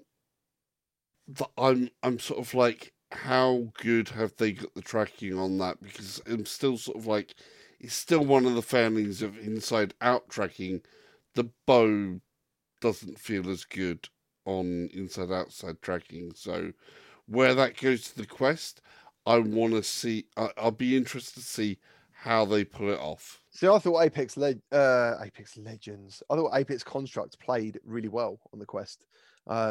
It's one of those games. I probably don't push it enough because I played it so much on PSVR that even though a lot of new people come along and go, "Oh yeah, the Quest," I'm like, kind of been there like a lot. Do you know what I mean? So it's hard to go back to. Want to say hello to a couple more people. We've got DJ, how you doing? You've got Gold. You've got Dan Kitty also said what you said, Buck. He said Best Buy Mechanics. Void Cat, how you doing? Hard to get. Great Tantrum. I think Iron Man, I think it's the third or the fourth. I'm not quite sure, but we are going to talk about Iron Man anyway. But next up, we're going to look at a trailer from a game. It's coming from Sony Interactive Entertainment, Quasar Dynamics, and it's called Do Not Open. It's set to release next year in 2021. So we're just going to flip over to the full trailer section of the VR link and have a look at it. It even says it there, presenter. Did you hear the Spanish guy at the end? I love that. I played it earlier and he goes, I don't know what he says at the end. It's just Spanish stuff. But yeah, it's proper great. I love it. Just Spanish stuff. Yeah, I don't know what it is.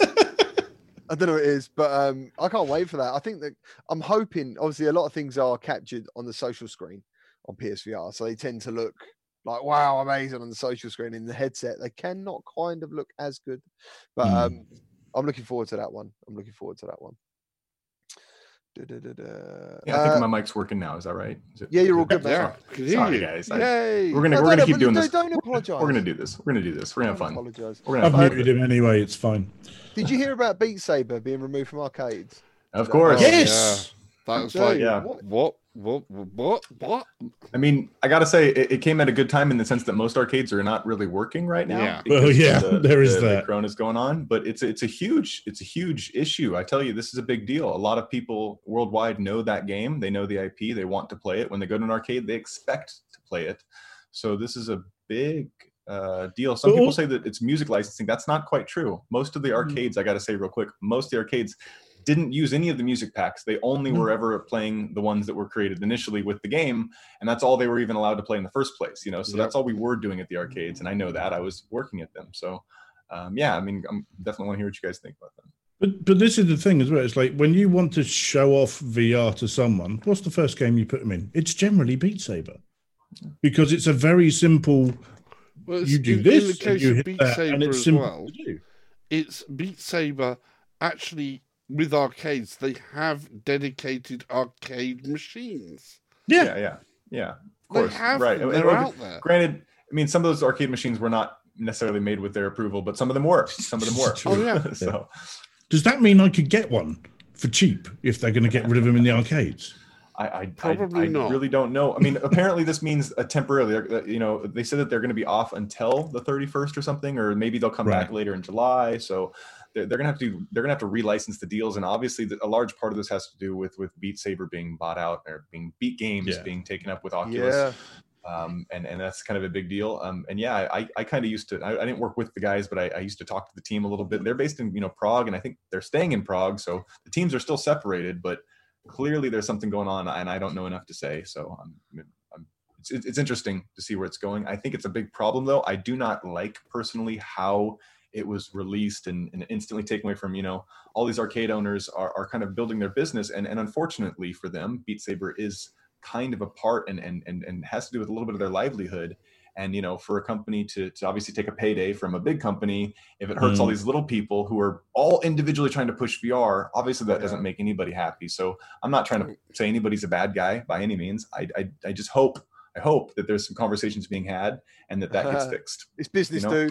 That's what it's business, dude. Because I mean, the big thing is if this big company wants to buy this game and these IPs, and you want people to love it, well, people have to have access to that thing that they love, right? So otherwise, how is it going to continue to live? Why did you buy this big IP if you don't want to actually let people play it? So Well, we didn't want people to play it. We just want to charge them more money to play it. Right. There is an answer here. I'm sure that they've got a solution and they figured it out. So the thing is, we'll just see what it is. As you just said, man, like they've literally gone through the really hard times. It's a bit of a double whammy, isn't it?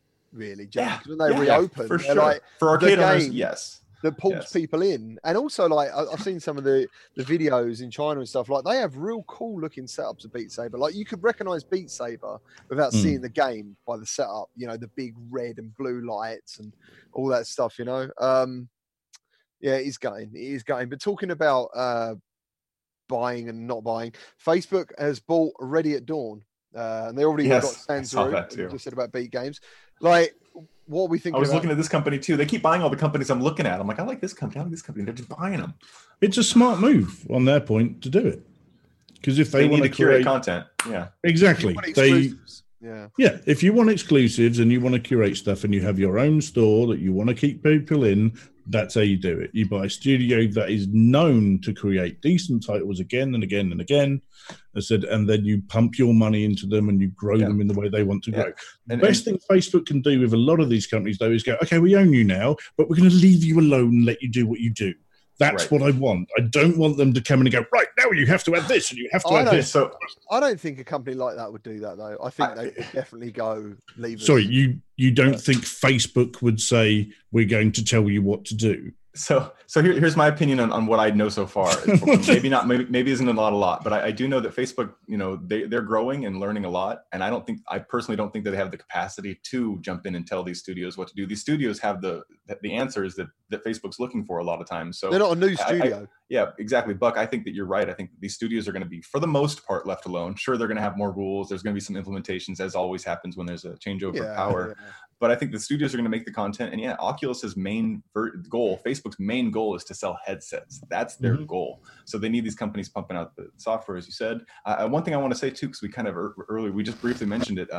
They launched Phantom, the Covert Ops, recently, and I played that last night just for maybe an hour. And what I kept thinking was, wow, okay, not only are they trying to make games that are appealing for everybody on the Quest and Rift, but they're trying to this is a workout simulator. You're paddling this thing the whole time, and you're trying to shoot. So this is not this isn't a mistake. They're absolutely trying to go, hey, look, our headsets they can give you workouts. They can get so they're trying to push these concepts together and merge them for marketing, and I can see how it can help sell headsets. But I've always thought they don't really push the whole how much physical movement you do in VR, because when I bought my Vive originally, I lost 2 stone in about 6 months just by playing VR games, because I'm a chunky monkey and don't really go to the gym like GT or anything like that, and just eat lots. I don't go to the gym anymore, by the way.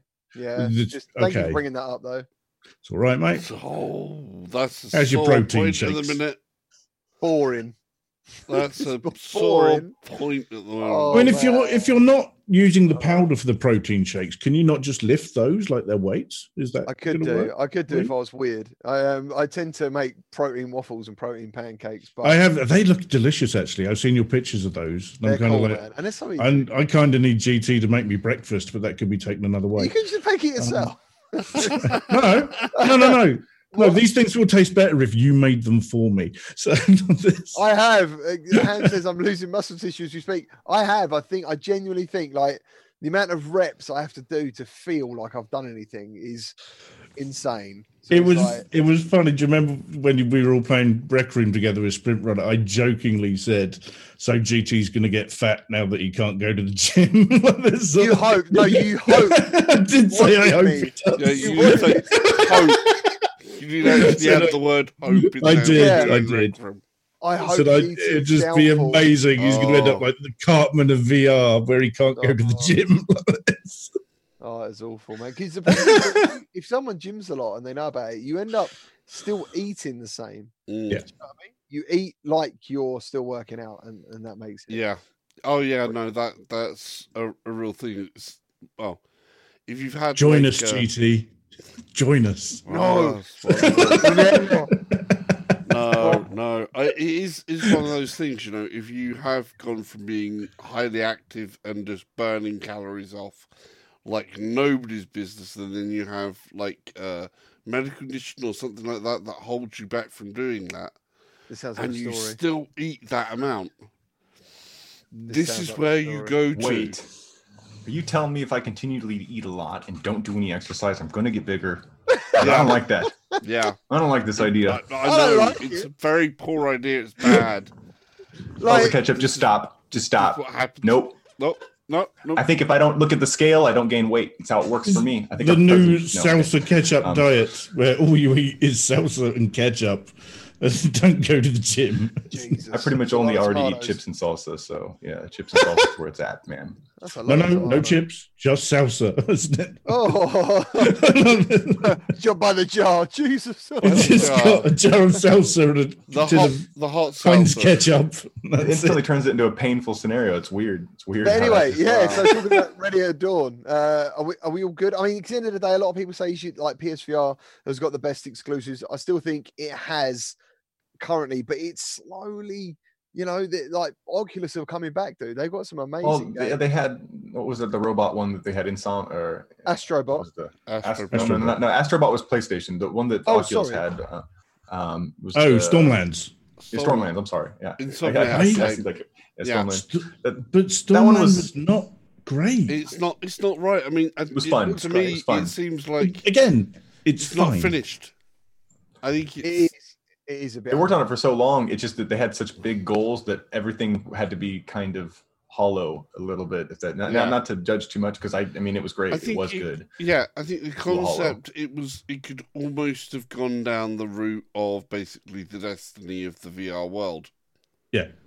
It wanted to be that Destiny. Would have been really great in so many levels. Well, and not to jump everywhere, but there's the one that happened right before that did not go so well. The shooting one, the spy one. My names are all bad. Defector, great. Yeah, what is up with everyone? I liked some of Defector, but people hated the ending. It's awesome. You get to drive people a car out of the plane. Again, I only played Defector literally like 3 months ago, and finished the whole thing. It's fun set pieces.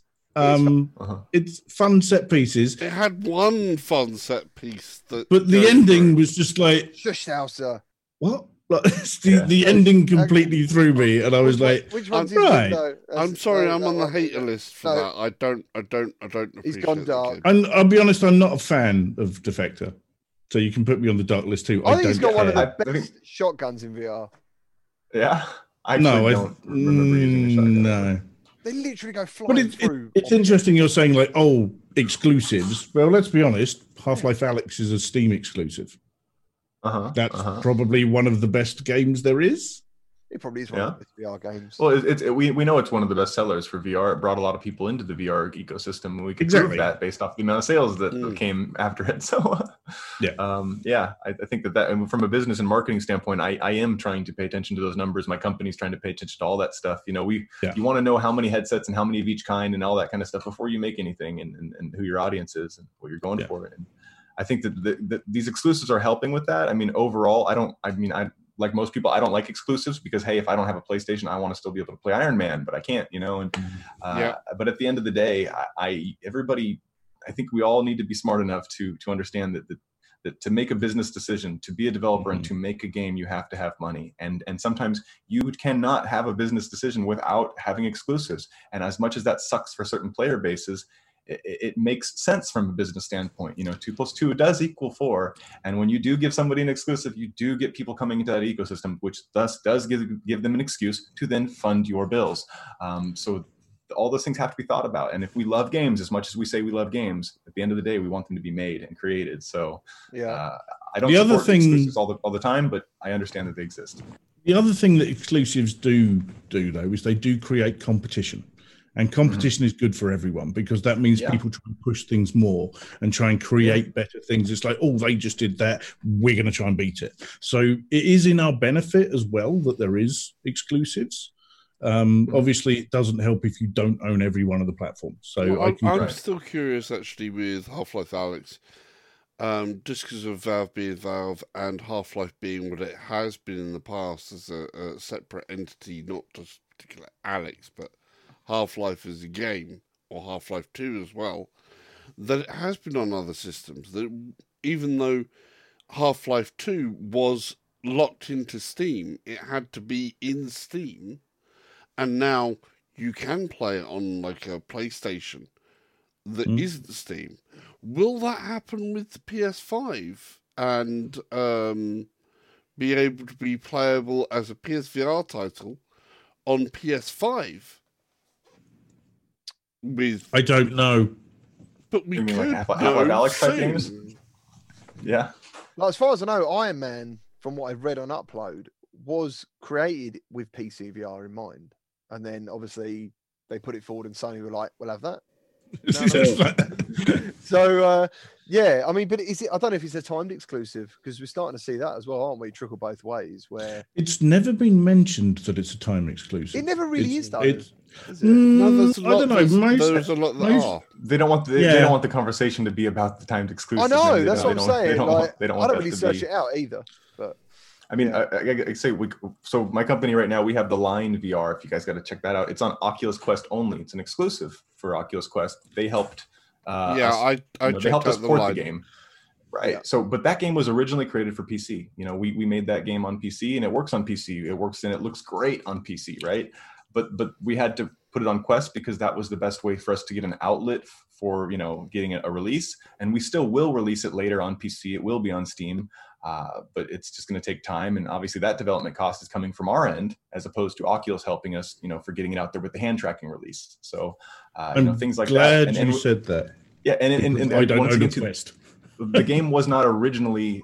The game wasn't originally even with hand tracking. You know, we started the project a year before, and then a year later we got to the point where we could actually add the hand tracking to it. So it's just kind of, the technology is always changing as the time's changing, right? So once it gets to that point, you can actually make it work. what do you guys? I know you haven't. So you've never tried hand tracking, then, Buck? No, I have. I have tried hand tracking on a Quest. Cool. And what do you think about it? And where do you see it going? Do you know what I mean? Hand tracking. Like, what do you think about it?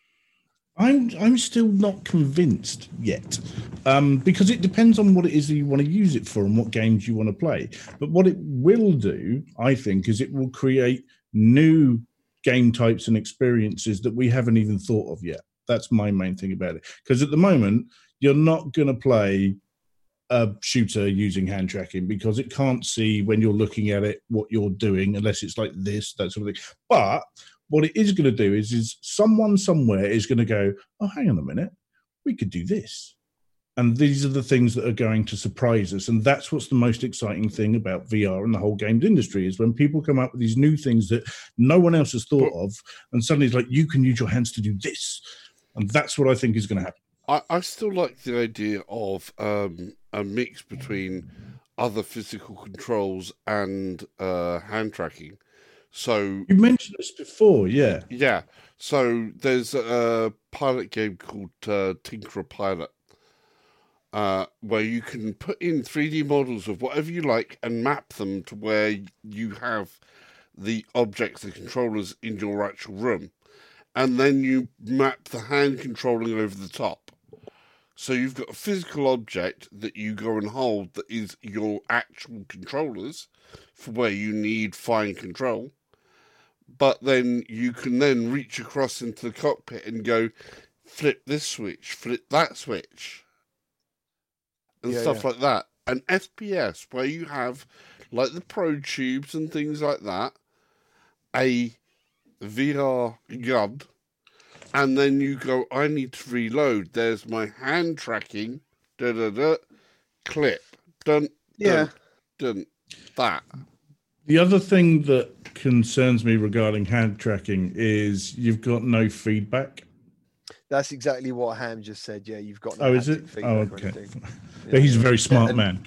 One thing I got to... Oh, yeah, go ahead. But if you've got a physical object in the world that actually has presence, like the aim controller representing the gun or your gun stock thing, then you have something there physically where you touch. Anyway, it's the same trick in Lone Echo. I'm not disagreeing with that, but for example, I don't have a med pack in my room, and if I reach forward to pick up a med pack, it's not there. What about, you could use a loaf of bread though? Exactly. This is my point. Is you're going to have lots of different stuff. So you're saying, oh, if you're going to buy this game, you've also got to buy all these physical items that you need to dot around your play space so that you can play. What are you talking about, Sal? What are you talking about? Well, this happens. This happens with VR all the time. How many peripherals have you bought since you got into VR anyway? I don't need to have this question. Thank you. Zero. So, Zero. Yeah, I mean, I like hand tracking. I think there's a definite level of immersion, extra immersion, but it also kind of breaks sometimes as well. Like you're saying, there is that thing where because you expect the touch, but I think it still adds something, you know. So I got to say something. The first VR app I ever developed was a hand tracking app, Mazer Quest, where you used your hands to basically play with puzzles that were in the real world, and you had to use an Xbox controller to actually move in the world. It wasn't the best control. I was brand new and silly, but you had to use an Xbox controller because that's all they had at the time. There was no touch controllers, so you would walk through the maze with the Xbox controller. You would stop, and then you'd pick your hands up and you'd play with the puzzle. Once you complete the puzzle, you'd pick up the controller again and keep moving on your way. And that's kind of how you had to go through my app, and it was fun and it was new. That's cool. But hand tracking at the time, this was 2014, 2015. We had the Leap Motions back then. So I feel like this hand tracking thing has almost like we've got a new wave. We had VR people that were all hardcore talking about this a couple years ago, and we were all talking about these same questions. And now, like, oh, it's back again. Oh, look at this new thing. Well, no. It's actually not as good as it was. Leap Motion was better tracking. It was more finesse. We had better control over it. So this Oculus Quest hand tracking is not as good as what we had years ago, and we've already gone through a lot of these conversations. I feel like so. It's like, that's exactly, and had the little 3D printed piece that you could put onto it. Yeah. The thing is, it's not like fashion. Fashion does the same thing, doesn't it? It sort of goes around. Yeah, you think, I remember that. I remember the whatever, you know. And like, it's weird because in this respect, we're doing something better because it's integrated into the headset, which is better. But the tracking itself is a little worse because it wasn't created specifically for that in the first place. It doesn't have the IR tracking. It's using cameras. It's retrofitted. It's very good though. But like if anybody ever played Blocks, where you could literally create blocks and move blocks around, that was a fantastic app. It was amazing. Probably one of the more immersive and one of the more cooler things you could do in VR that still doesn't exist today for people to do. So I guess what I really want to say is I think that there's two kinds of things you guys are talking about. Salsa's mentioning like having physical objects that use hand tracking, which is one world. And then there's the, using just hand tracking by itself, which has the whole purpose of feeling freedom and getting anybody and everybody involved.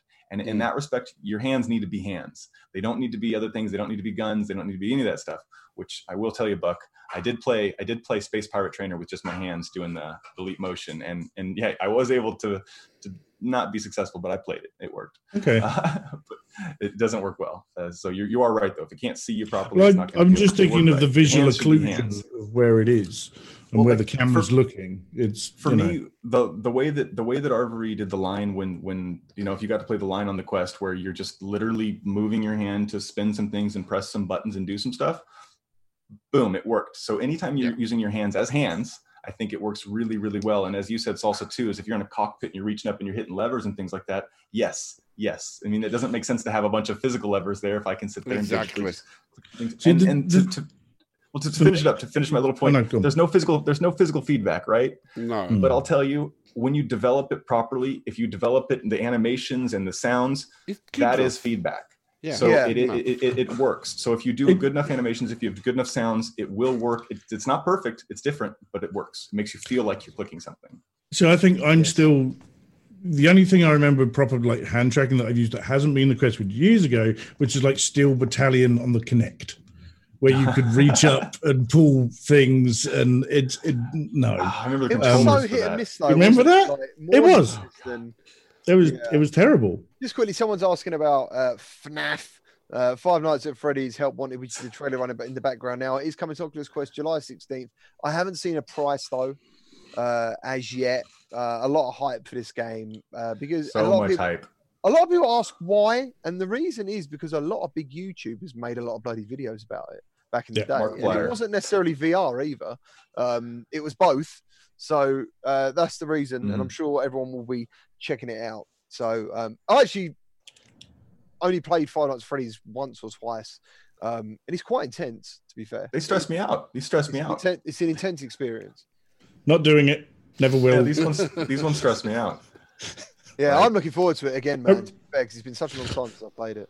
Going back to Iron Man again, people are asking, it comes out July 3rd. It's $40. Han brought up a good point about over here. So basically, it's £40 on the digital store, but you can go and buy it physically, I think, No, on the digital store, is it £40? $34.99. $34.99, but you can get it for $29.99. Like I think on Amazon, I think it might be $24.99. I'm not sure how much the physical version is. They are also selling a pack that comes with 2 Move controllers.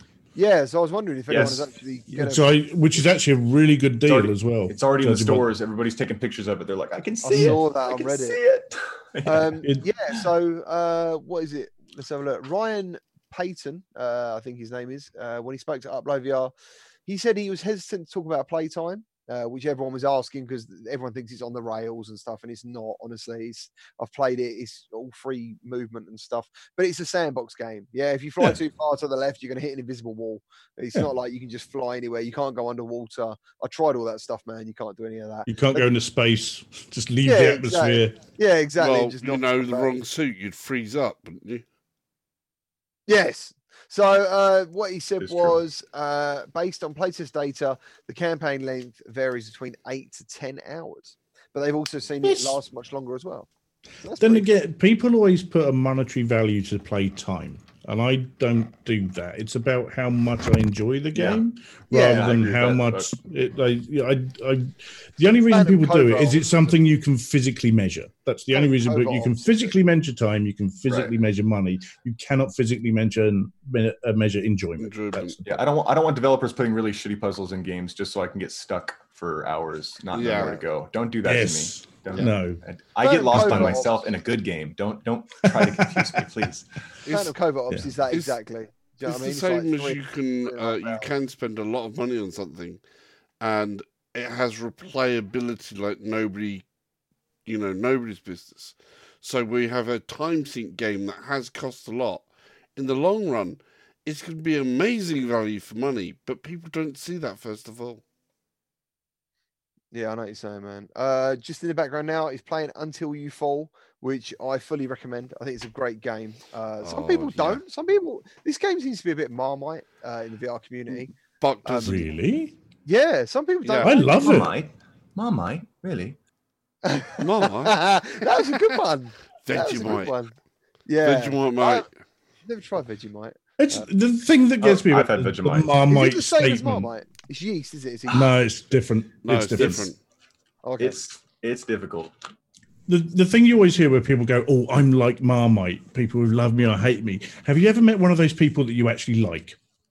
Because as far as I'm concerned, everybody says, "Oh, I'm like Marmite." Everyone just hates them. Yeah, I would. Yeah, I wouldn't want to like someone who says that about themselves. Sounds boring. But yeah, Until You Fall is hitting PSVR and Quest this fall. So hopefully, not it's too long. It's a great game. It is a really good game. It's a gorgeous looking game. It's beautiful. The color palette they use throughout the levels is absolutely stunning. And the music. Audio in it is amazing. Yeah. The physicality, but the feeling of how they gain weight in weapons as well. Oh yeah, is really good. It's one of the best in class for making sure that when you swing a weapon, you know that it is a length and has weight behind it. Nice. And also, it's not easy. It's not an easy game. And it proper wears you out. Oh, yeah. And then when you think you've got to that point, I've beaten that boss, they're going to come in and go, you know that boss that you had so much trouble with? Here's 2 of them. And you're going to make sure that then feels like your normal enemy from here on out. And you have to step up to that plate. Asgard's Wrath did that a little bit. They did correct. Yeah, they back him off a little bit, so he's not the same as the boss guy, but he has the same moves and mechanics and things like that. We have some questions, guys. We have some questions from Mr. Chip. If you only had the Quest, can you buy something like Phantom Ops on the PC and then just play via virtual desktop, or is it better just to buy it on the Quest? Well, it's Link. It's cross-buy.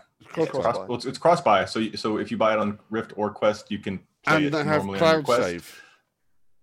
But, I love cloud save. I didn't know that. That's good. But cloud like they just said, Link. So yeah, if you've got Link, I played it earlier on Quest, so I have yet to try it on PC, but I'll be able to plug my Oculus Link cable straight into headset, and away I go again. But you wouldn't have to do that if it's cross-buy. Yeah. If it's cross-buy, you can just download it onto your Quest. Yeah, right, but he's talking about like if you want to experience the graphics are better on the PC. Yeah. That's not the question. Yeah, but like basically, when I did my live stream of the whole game, I done the first half on the Quest till it died, and then I literally slammed on the PC version and carried on the live stream. It was exactly. I understood what you meant, GT. That's cool. They, Mr. Chip. Well, you guys both meant something, and you both meant different things. Yeah, you guys are both right. That's the reality of what just happened. Yeah, that's all that matters. That is the reality of exactly what has happened. Well done. I was here. I saw, man. Yeah. I saw. I think that was the Mr. Chip question. He actually put question, which is pretty cool. Is Resident Evil coming to PC VR? Is there a mod a la Alien Isolation? Not that I've heard of. Not that I've heard of. So I would not hold your breath. Totally Mad Studios, the guys behind Project Cars 3, announced a release date of August 28th for Xbox One, PS4, PC, and support for PC VR. So the hits keep coming. That's another one. I'm really excited for that one. I can't wait for that. I don't know. Spit it. That was eloquent. Say something. Don't say a lot, but nothing. That was very eloquent. It's just this arcade notion of it. It could be really great and it could be really good fun, but at the same time, I'm sort of like a little bit more invested on the sim side than I am towards the arcade side, and it might be more arcadey than I might enjoy. I know what you're saying. Yeah, I'm personally can't wait for that. And another one that's not far away. It looks more like Need for Speed style driving going on and being pushed here more than Project Cars style. So it's even GT Sport is Simcade style, and this looks way more arcadey. See, I'd say Project Cars is Simcade. I don't think Project Cars is a real Cars is Simcade, although that's why I don't think it's Need for Speed. Need for Speed has always been just quite arcade fun. Need for Speed is one step away from Burnout. So. Yeah. Just a couple of mods. Change the bumpers. Need for Speed and the new Project Cars looks like it actually sits between Need for Speed and Burnout in places. Dear.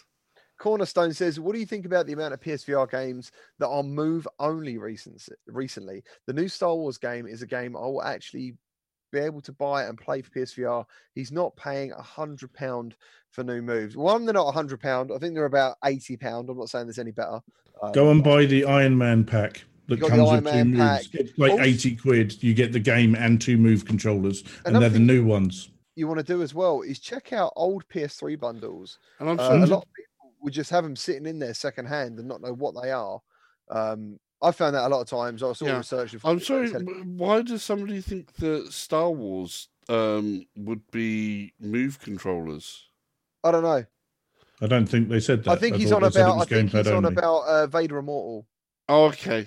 Yeah. Not Squadrons. Yeah, I think. He's. Not on about Squadrons. Vader Immortal. Okay. He should use DualShock. We've had a couple of games. I think Saints and Sinners one of them where it is only supported with the moves. Which I found quite strange because I seem to remember that there was a couple of things if you was going to be on the PSVR platform that the game had to work on PS4 OG and it had to support DualShock. Yeah, that was originally that was and all of a sudden it's like people have gone, we'll forget about that. Don't worry about it. But that's what I seem to remember. But that's the point of VR. It depends on. Yeah.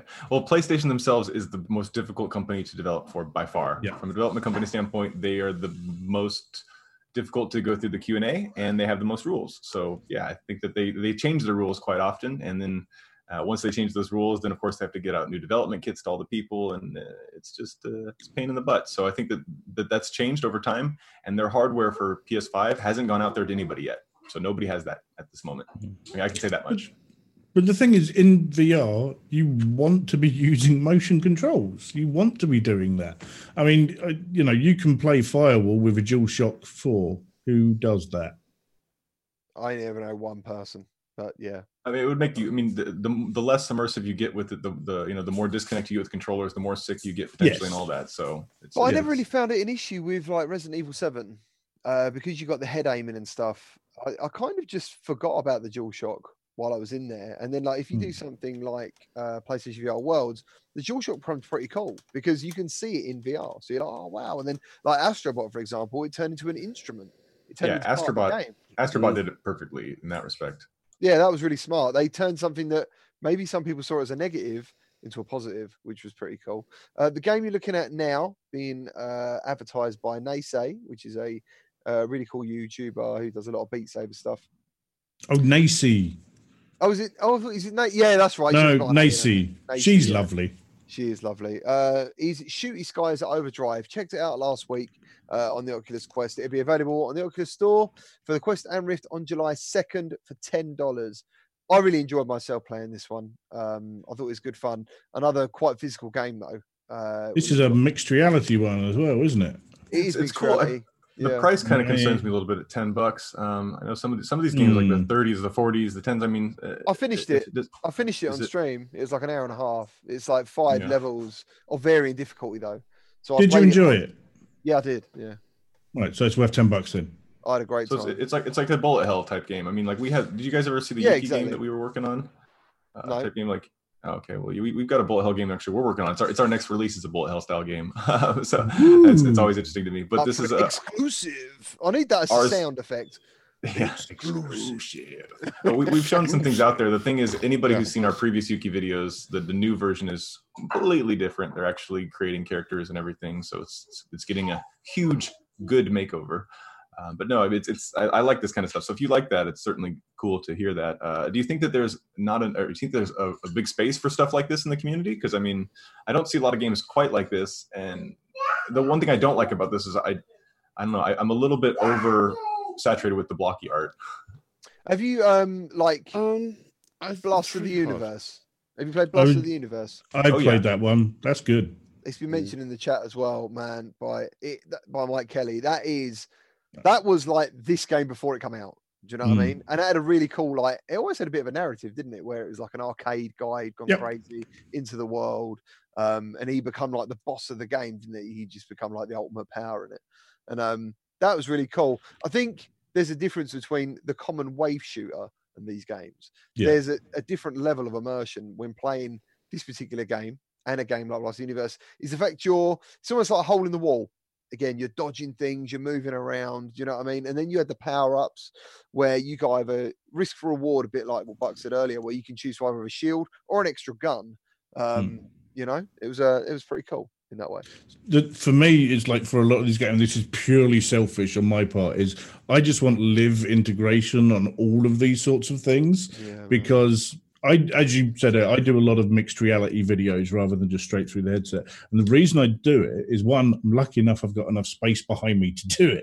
And two, I think mixed reality gives the viewer a much better representation and feel of what it's like to be in that world than just seeing 100%. It in a headset. So, I mean, that one in particular does have Live support. If anyone watching who doesn't know, Live is the software that we use that incorporates the mixed reality side of things. So it basically puts a virtual camera in the game world and then films you, and you can appear to be in that game world. It's one of the best ways to show virtual reality. It's why I do it. And it uses an OVR, OpenVR source that was actually created like a while ago by somebody else, which was awesome. But yeah, it's community stuff.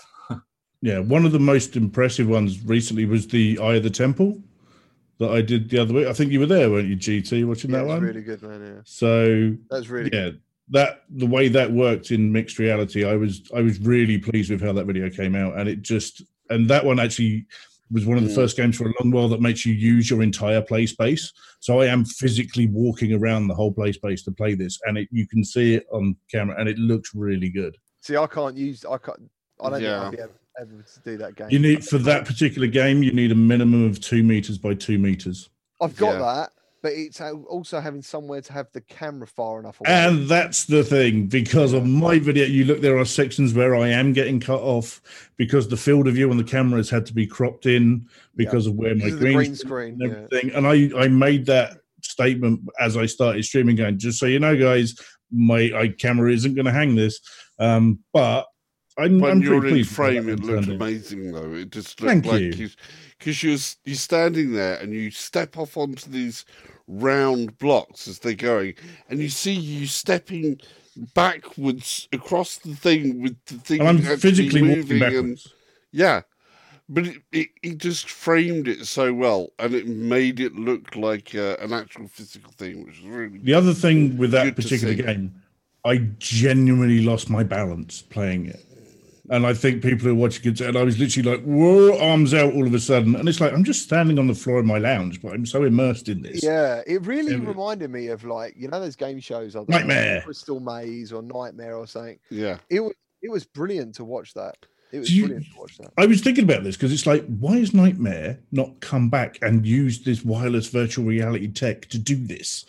So you could Nightmare have where you actually have someone who stuff. is no longer blind, because obviously in Nightmare the player was blind because they didn't have the virtual reality tech back then. But you could do that now. That'd be awesome. Yeah, you are right. So Chris Richardson said, "What channel is the speaker on?" I'm assuming he's on about you, Buck, because you were chatting at the time. I've never seen these videos, and there are no name tags on your screen. You're absolutely right. I used to add name tags, and I don't. So what I can do from this day forth on the podcast, I will add name tags. It makes complete sense. You're absolutely right. The only thing I can do is add. You've gone again. I've got a name tag. There we go. He's back. I will add these guys' YouTube channels to the video description at the end of it and pin them in the top comment on the video. Yeah, me and Saul got name tags, just not Buck. Just not. Well, no, it's there. I can see it. It's just really small. It does. It says Buck 313. 3131. But he does a lot of mixed reality, and I think it's really cool. And we can all do some blatant self-promotion at the end of the podcast. It's fine. What about the I'm waiting for that part. Come on, man. Tower Tag is amazing. That's another great mixed reality. Tower Tag that's the one game I have to play in. That's really good as well. I still need to jump into good. I will when I move house. I will when I move house because I'll have the space to do it. So sorry, a few weeks away. Right, Caleb, what did you say? You went Tower Tag. Sorry. So Tower Tag is the one thing I guess I saw when I was in Japan. It's the one game that was kind of their big flagship. Every Sega store has that was their main multiplayer thing. Like we had Beat Saber in America, well theirs was Tower Tag. So that was, and if you were outside, like the big screens out there would be showing products, and all of a sudden you'd be seeing people playing Tower Tag, and then all of a sudden you go back to the products. So that whole country, it's a game that I would assume came from that area as far as development. Maybe I'm wrong, but that's where it was. That's where I saw it, a while over a year ago. It's a big esport over there. It was huge there, yeah. And I played it for the first time, and sitting behind it was fun. It reminded me of Space Pirate Trainer, but with obviously the Tower Tag game, but similar mechanics and gun and stuff. That's all I can really say. And we waited in line to play that, and it's just one of those. Was that the one over in Shinjuku, or so every Sega VR store, which they've got like hundreds of them, everyone I went into had it. Okay. And I didn't see in that one because they had the Star VR headsets in one place. The Star VR is like where you sit down and you do the scary thing, and they had the Star VR headsets for the scary. They had a little doll that would come to life and kill you, and you wore Star VR for that. I did do that. Okay. They also considering building myself. I said I'm seriously considering building myself an actual tower, just that I can put up. When I'm playing it. It's actually dodge behind the thing and hold it. That would be kind of cool. That's right. Would you need extra lighthouses to be able to track you? No, because I got lighthouses in each corner. So I got one up there and one over there. If as long as I paint the tower green, it'll be fine. I just fear you'd be like an inch off in reality, and you would just slam your head. The other thing to bear in mind is this is my lounge that we're in, right? So my TV is over there, which means I'm going to smash my tower into my television. Nice, dude, nice. The video I'm playing in the background now is called Virtual Sonic. This guy, have you seen this dude? It looks. They've been doing Sonic games kind of since the beginning, but this is the best looking realistic Sonic version I wanted so far. to see what they come up with this as well. So they're not using the IP hands legitimately, right? move your hands to run thing. Yeah. Well, there was one like that from Nim Sony. But this guy looks like he's up the level again, kind of thing. This is a virtual experience where you become the iconic hedgehog, traversing original zones, defeating enemies, collecting rings, and of course, using the terrain to your advantage to achieve high speeds. The project's goal is to push boundaries of what sorts of experiences are capable in virtual reality, showcasing the potential of the medium as it pertains to high-speed action games. In his research, he has discovered that it's not necessarily motion itself that gives players motion sickness, but lack of expectation of how that motion is going to behave. For example, a roller coaster VR experience is completely out of the player's control. They have no say in what they do and what things are going to happen to them. Similarly, if a VR motion system moves a player in a way they don't expect, it can cause disorientation. As such, so long as the player feels in control of themselves at all times, motion sickness should cease to be a hindrance to the player. This is going to be compatible with SteamVR headsets, HTC Vive, Vive Cosmos, Valve Index, Oculus Rift, Oculus Rift S, Oculus Quest, but only through the Link, Windows Mixed Reality, and Pico Neo 2. I am hyped to try this, even if it's just a one-level demo, because if you're a fan of Sonic, you can see the stuff he's doing. You know what I mean? It looks like he's got the connection between the body and the motion, right? Yeah, it just looks so awesome. Like Sonic Vector. Yeah, it's like an oversized glove, so you're like this giant. Like it's look at the nose. I love his. Yeah. You can see his nose and stuff. Well, that's we're looking at the left eye right now. That is an old trick actually with VR. It's like where you had what was the Ubisoft one? The flying. Yeah, the bird one. Yeah, the bird flight. Eagle flight. Yeah, where you actually have the eagle's nose, the beak there. Yeah, it gives you a center point of reference and stop people getting motion sick. It also bothers me too. Crosses my eyes sometimes. If you can turn it off, good. If you can't, shame. Look at that. Yeah, no, I like it. I like it and I hate it. You know, like when you're even putting the cigarette in your mouth, or what is it, the cigar in your mouth when you're playing like the can't remember that one. Blood and Truth. Yeah, Blood and Truth. Or the PlayStation VR Worlds in the first demo. Yeah. That's the one you'll be on as well, yeah. Yeah. It won't be either of those. Expect You to Die. I'm talking about Expect You to Die, that game. That's such a good game. Great game. Oh, great I Expect You to Die. Yeah, that's cool. I forgot about it. So somebody the other day put on like, oh, this game has the best intro sequence and the best out. It's like, I saw that. Yeah. I was gonna say, when I used to test that game back before it came out with the Fishbowl people, and when I first was testing it, they had this crazy intro, and I was like, oh. And then when the game came out, they actually didn't have the same like one, and then later they put it back. It was kind of weird. Maybe I'm wrong with that, but I remember like they took it away for a while and it came back. But yes, it's like we're watching a movie, and it was awesome. Yeah. It was like that by itself was an experience. It's an experience by itself. Yeah. Sure. When I streamed, I Expect You to Die on the PlayStation when I first got it, and I did not stream the opening because I didn't want to spoil it for everyone. Well, good for you. I was like, I don't want people to see this. I want them to experience it. It was like, nah. Well, it's the same as well when you do the Batman thing. When you first get what? Instead of just putting that on or whatever. Batman, when you suit up. Yeah. When you suit up, and the older Batman one, right? Yeah. Sorry. When you put that on and you first see yourself as well. Kerbar asks, "What is the best physics in for interactivity?" I'm going to go Half-Life Alyx and Boneworks. Mighty Quinn as well. Congratulations on the HOTAS, dude. I did see your comment. Sorry, and Saints to Sinners. I think all three of them games do it better, as far as I know, than anything else. So, again, it's a very subjective question. Is what do you want from the physics? Mm-hmm. Is it, do you want it to feel realistic, or do you want it to feel natural? Because sometimes natural is not realistic in VR. Yeah. Which sounds like a very strange thing to say, but it's like this may feel like a natural movement, but in the real world, that won't work. That's why we come across to this cross thing between what you've got going on in Half-Life Alyx, some of Boneworks, some of Saints and Sinners, and possibly some of Until You Fall. I was going to say Until You Fall is a bloody good one because it very smartly added weight to weapons, and that then become part of the game dynamic because you then need to take a small blade for all the blocking and a big blade to deal the damage. which is really cool. And I've seen people stream it, and I'm sure Buck has. They've got 2 great axes or a sword, and they're like, I can't stop this because their physical arm might be there, but their virtual arm hasn't quite got there yet, and they're going to get smacked. So, it's funny you say that. I mean, when it comes to like actually changing the weight, I mean, realistically, when you're talking about mechanics, we're talking about kind of small, subtly different things. Boneworks and Half-Life are very similar in that they use very similar mechanics to each other and how they interact with everything and how it feels. But really, when you're talking about like the sword going slower or any of that kind of stuff, it's like when you're using a smooth camera, you know, when you have smooth camera output, you've got the stabilizer.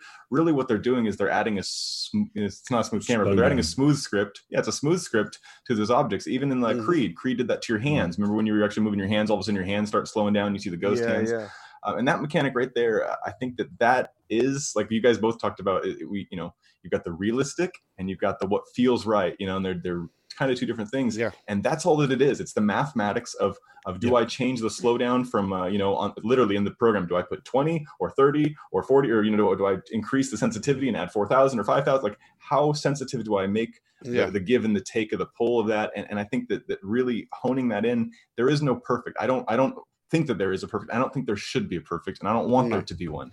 Like we all said, every game deserves its own. A realistic game, you're going to want it to be more realistic. But to make really cool stuff happen, you got to play with those values and see what happens. Oh yeah, it's a strange thing as well, though. At the same time, you've got that part of the speed, and then what The Walking Dead does is where you have the physicality of something where you've already made the contact.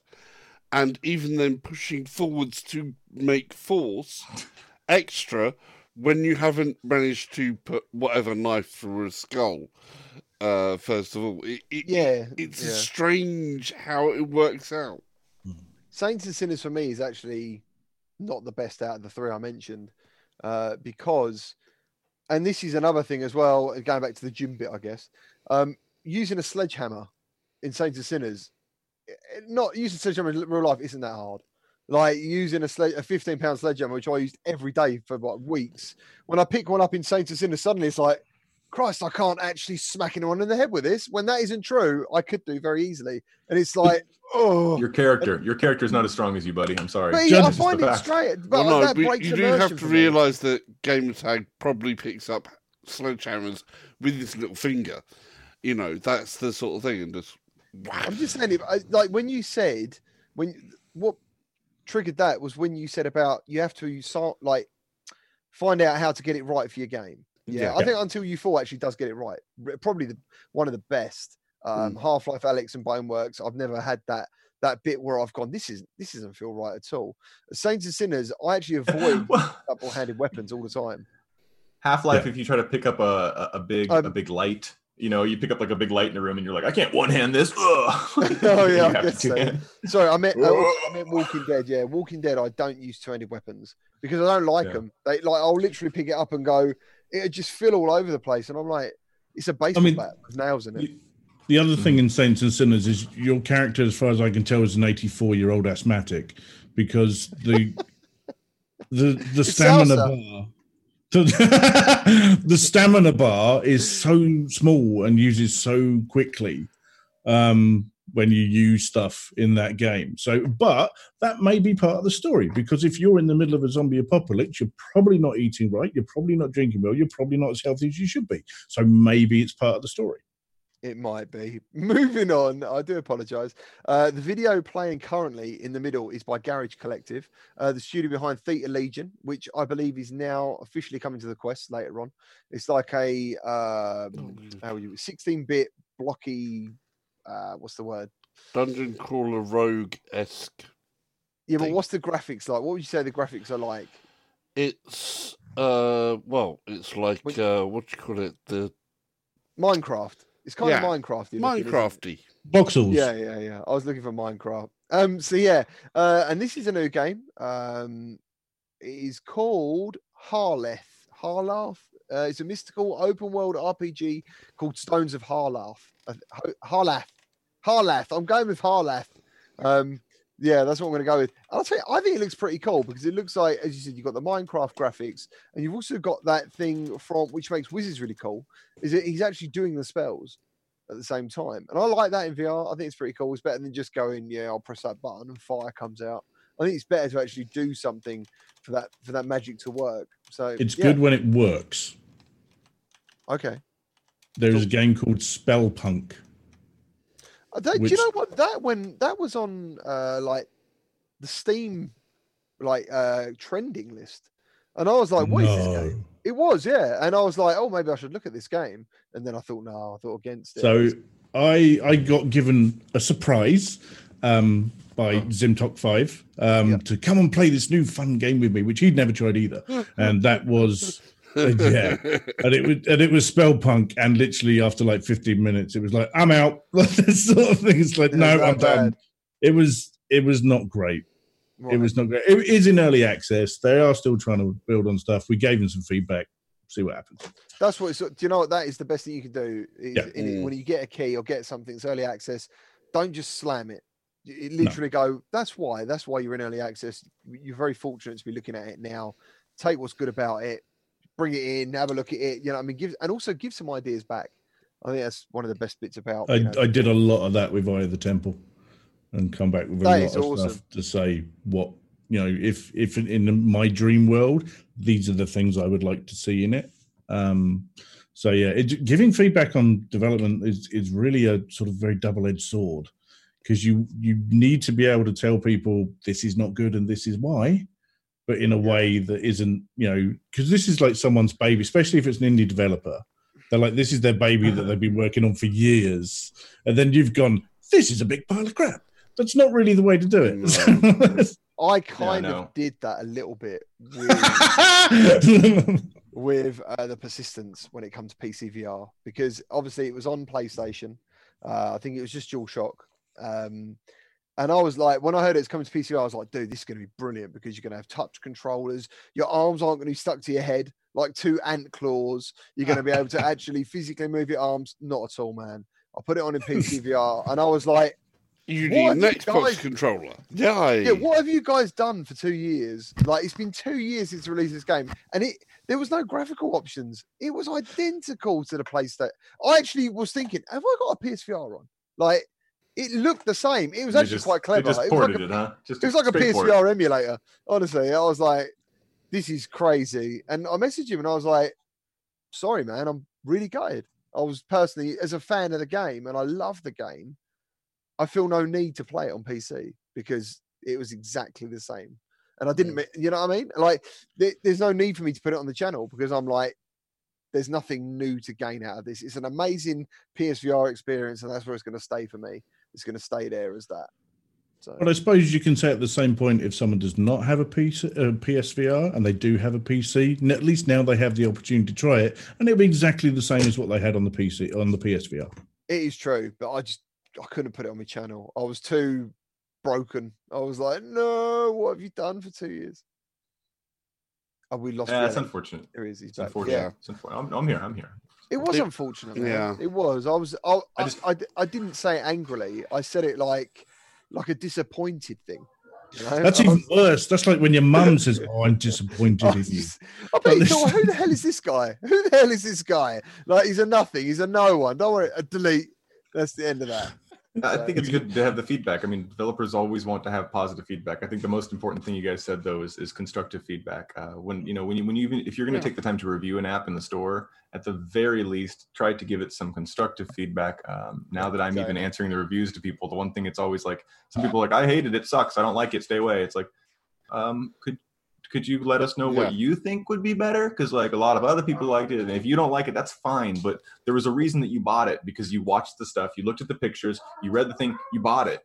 So what made you think you were going to like it that now you don't like? Because I want to know. I actually legitimately want to know. Yeah, putting a thumbs down and a poop emoji doesn't help.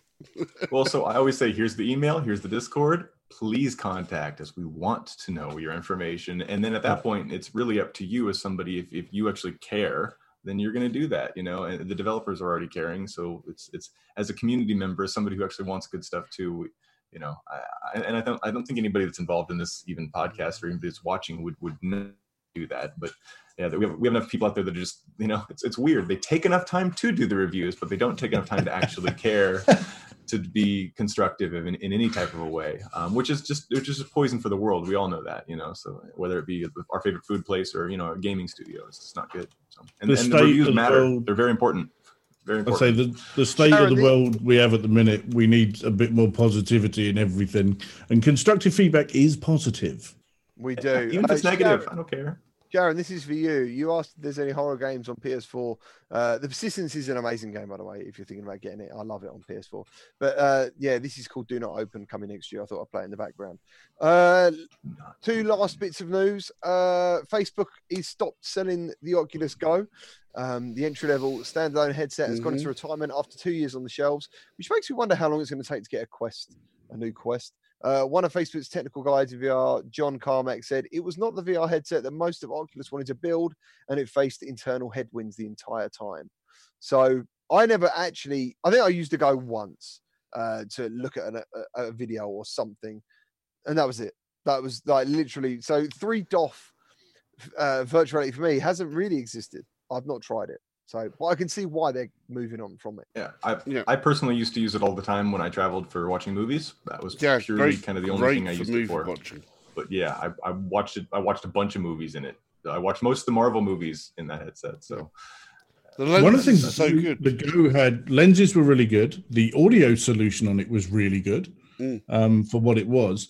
But there's one thing you can do with the Go that we've been testing out for a while now that is not expected.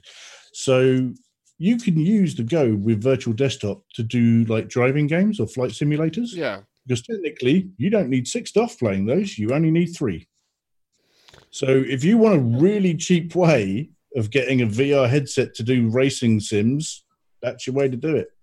Yeah. There you go. And I watched Zim do that. I think he done a racing video. It was actually, it was me and him. We were chatting one night in Discord about, could we do this sort of thing? And then he got it all up and running at his place. And then I tested it because I own a Go. I tested it with mine and it's really good. And one of the guys who joins us on our racing nights that we do, I've lent him my Go because he doesn't have a headset. Nice. If anyone's wondering why this cursor keeps moving around, on everyone's face, it's because I can't get rid of it. I can't actually use Zoom and get rid of the cursor. No. So JD Max also brought up the other thing that the lenses in the Rift S as well, and he's quite right, are the same as the lenses that are in the Go.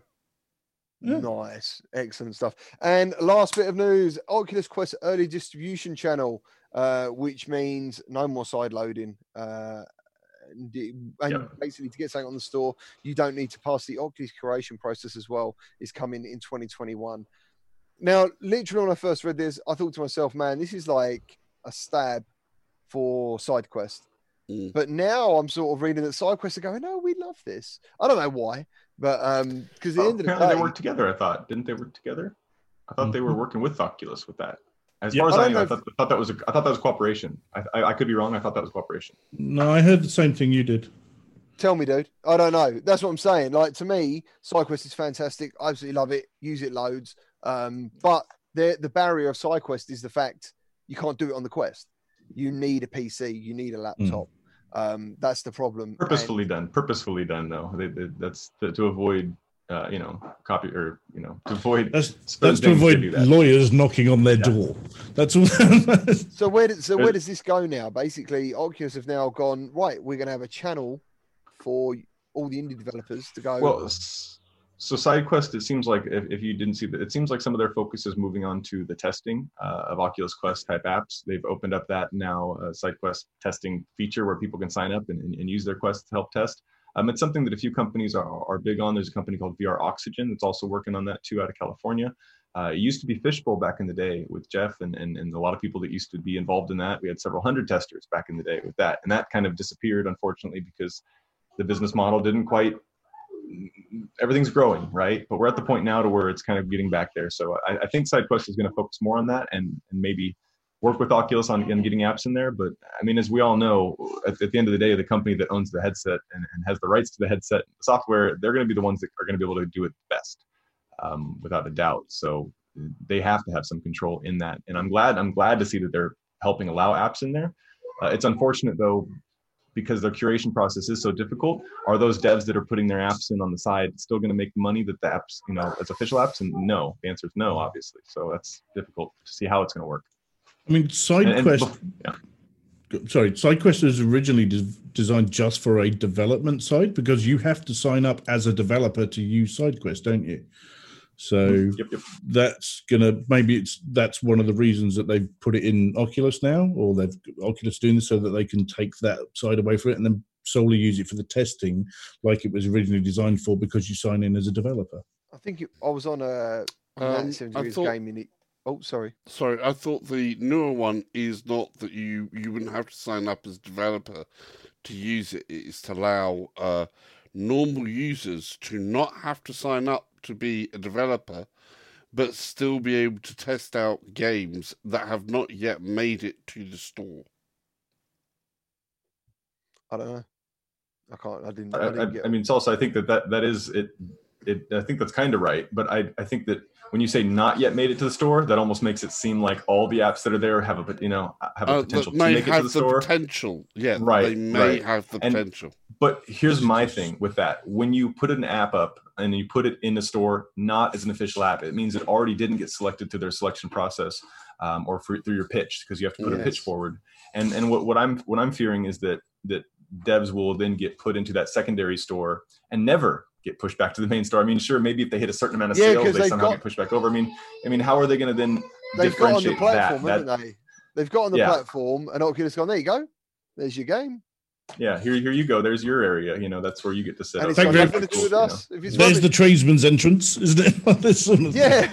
So I'm not a huge fan of this as far as just hearing it, but I haven't seen it. We don't know exactly what it's going to be like. So I am interested in that. To see how it's the Oculus basement. That's how it is. That's how I've kind of read. I've read it as the Oculus basement. We don't see you as straight up as the store, and we know you're going to use SideQuest anyway.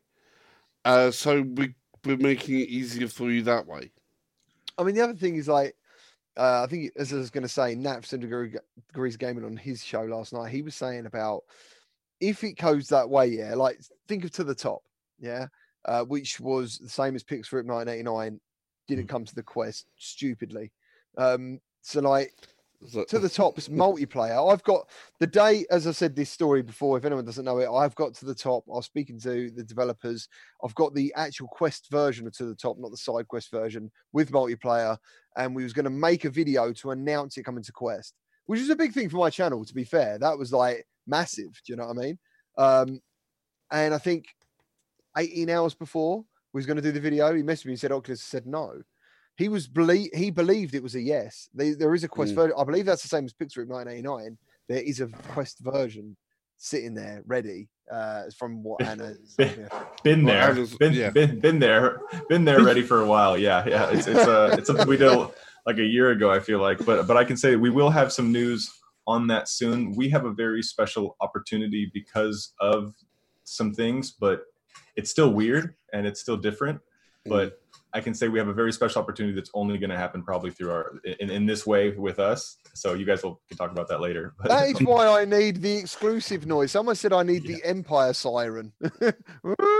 Yeah, I can't spoil too much, So, but we do have news coming on that soon. Yeah, man, that'd be awesome. The other thing I was trying to get to was if the game is on Oculus, right, in Oculus basement, as we're going to call it, right, will multiplayer work? Because you can't get the multiplayer on SideQuest. Yeah, it doesn't work. So if everyone obviously is downloading that game from the Oculus store, could they then implement the multiplayer through that way? Sorry, you can't. But I thought there were games on SideQuest that did have multiplayer. Yeah, but to the Top, as far as I know, didn't have it or something. I don't know. So the problem that I'm seeing here is that Oculus has its own version of, it's got your own SDK where you can implement the network, the leaderboards and all that, with the avatars going into your friends list, all that stuff. It's all in one thing, right? Yeah. And then you've got a separate package where you can create your own servers through Unity and create your own online board. Right? Maybe they never. The problem is you can't do both really. You've got to kind of commit to one. Yeah, I mean, I'm sure. Maybe you could, but I for my developments, there's no way we would try to do both those systems. They're way too. They're connected too differently. This is why I've always been fascinated by crossplay, because how do they do that a lot of the time? Well, but a lot of the time, I don't want to answer that because my job is making systems. I have an idea. Each other. Well, the way you do it with every an system EA has game, all of them.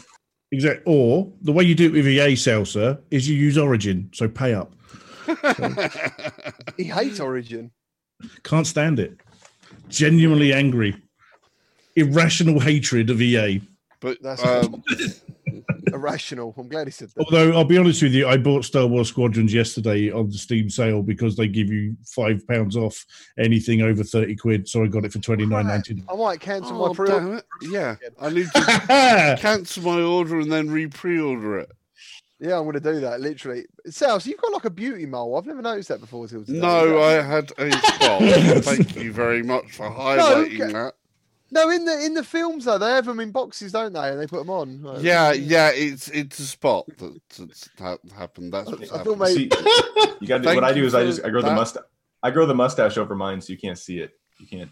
Oh, we still none of this is real. Enough. Yeah, the hair is the only real part. Just that hair part. That's yeah. Nice, dude. Yeah, so thanks for that one. I am going to add name tabs because we always have new people on the show all the time, trying to keep it rolling and stuff. Yeah, today is Buck313, YouTuber. 3131. And he also does mixed reality stuff. And he's also part of a podcast called The VR Souls. Yes. Is it Wednesdays? Every Tuesday at 8 o'clock British Standard Time, there is myself as the host. We have Dr. Oculus, we have Paul from the VR Realm, and we have Bold7708. And we do basically this. We talk about VR stuff that we found. We talk about hardware. We talk about software. We keep it very light and simple, and we swear a lot as well. So if you're into that, you're more than fine. Hello! Sorry. Mini Caleb. But yeah, so I'm predominantly on YouTube, which is, just search Buck3131 on YouTube and you'll find me there if you want to. But thank you. Nice. Yeah, we're going to sign out now anyway because the show has nearly gone on for 3 hours. So we got through a lot of it though, which is really cool. So yeah, also we've got South Catch Up VR. Hopefully. Hello, people.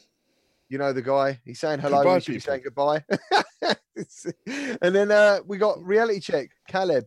Who's just walked off. Yeah, he's already done. He's looking after kid there, so exactly. Any dads in the chat know it's like. Yeah, that's priorities. That's well. We're waiting for Caleb. I do actually just want to say thank you for inviting me on. It was very kind of you. Oh, mate, thank you for coming on. It's been awesome, and thank you to everyone in the chat as well.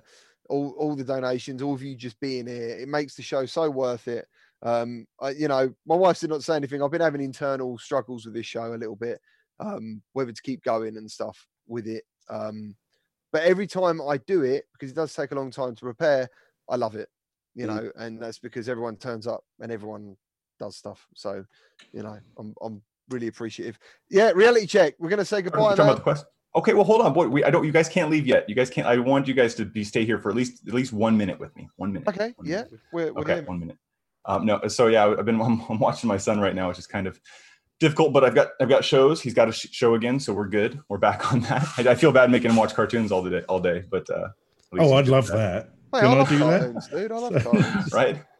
Yeah, he's happy. He's happy. He's a good little kid. But no, one thing I wanted to say before I jump off and do all the selfless promotion is that the Museum of Other Realities.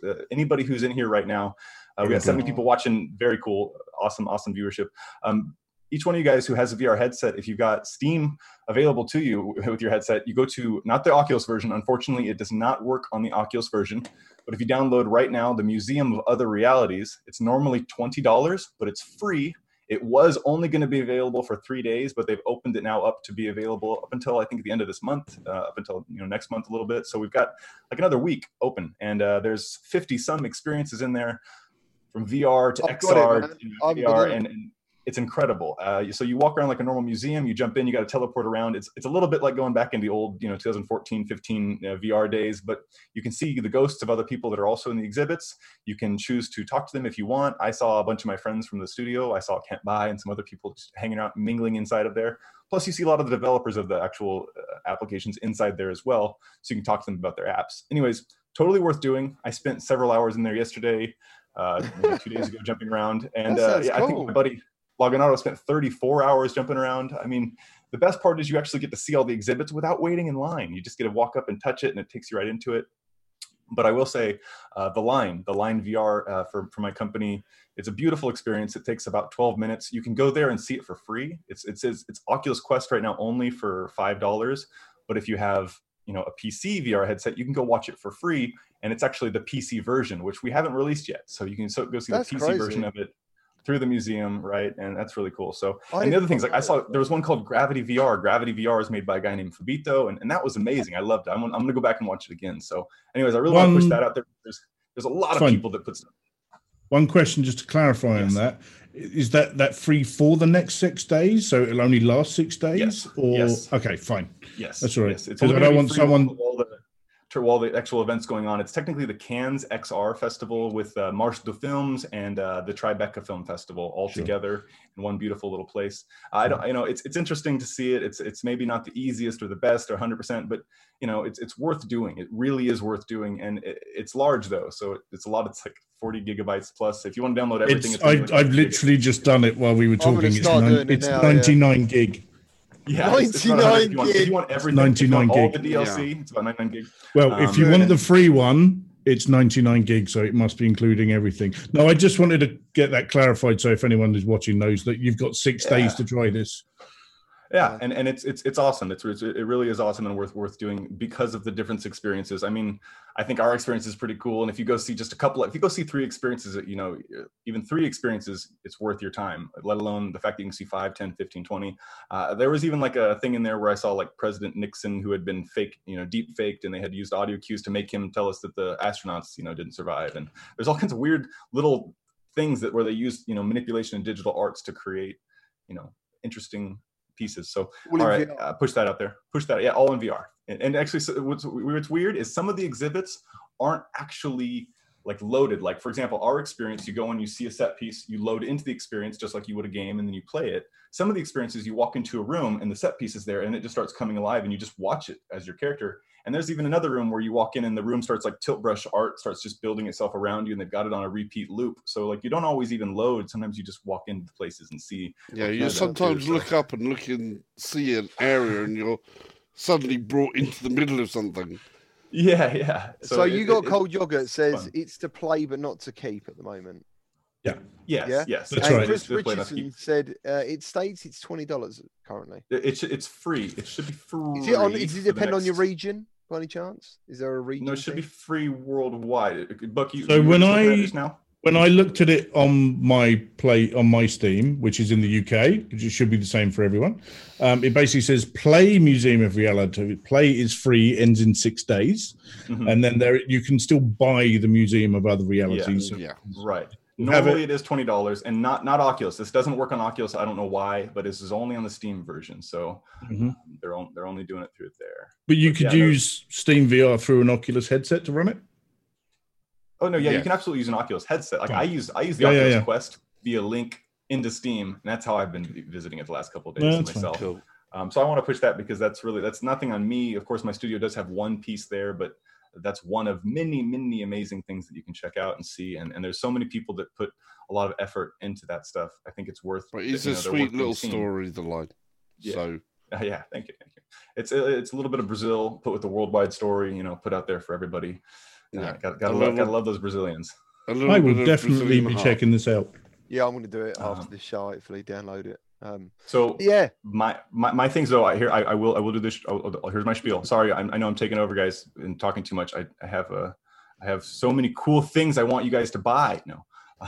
The Pixel physical release is going to be. We're not going to give you one VR game. We're not going to give you 2 VR games. We're going to give you a universe of VR games. We've got Yuki coming out soon too. No, I'm going to actually be doing some more videos recently. I don't really care too much about doing the produced videos because I'm trying to concentrate on working for kind of the bigger good and doing as much as I can for the VR projects that I'm working on. But personally, I am going to live stream as much as I can. I'm doing the Phantom Covert Ops and some other stuff. And I love playing with my friends and other people. So if any of you guys ever want to play, I'm down with that.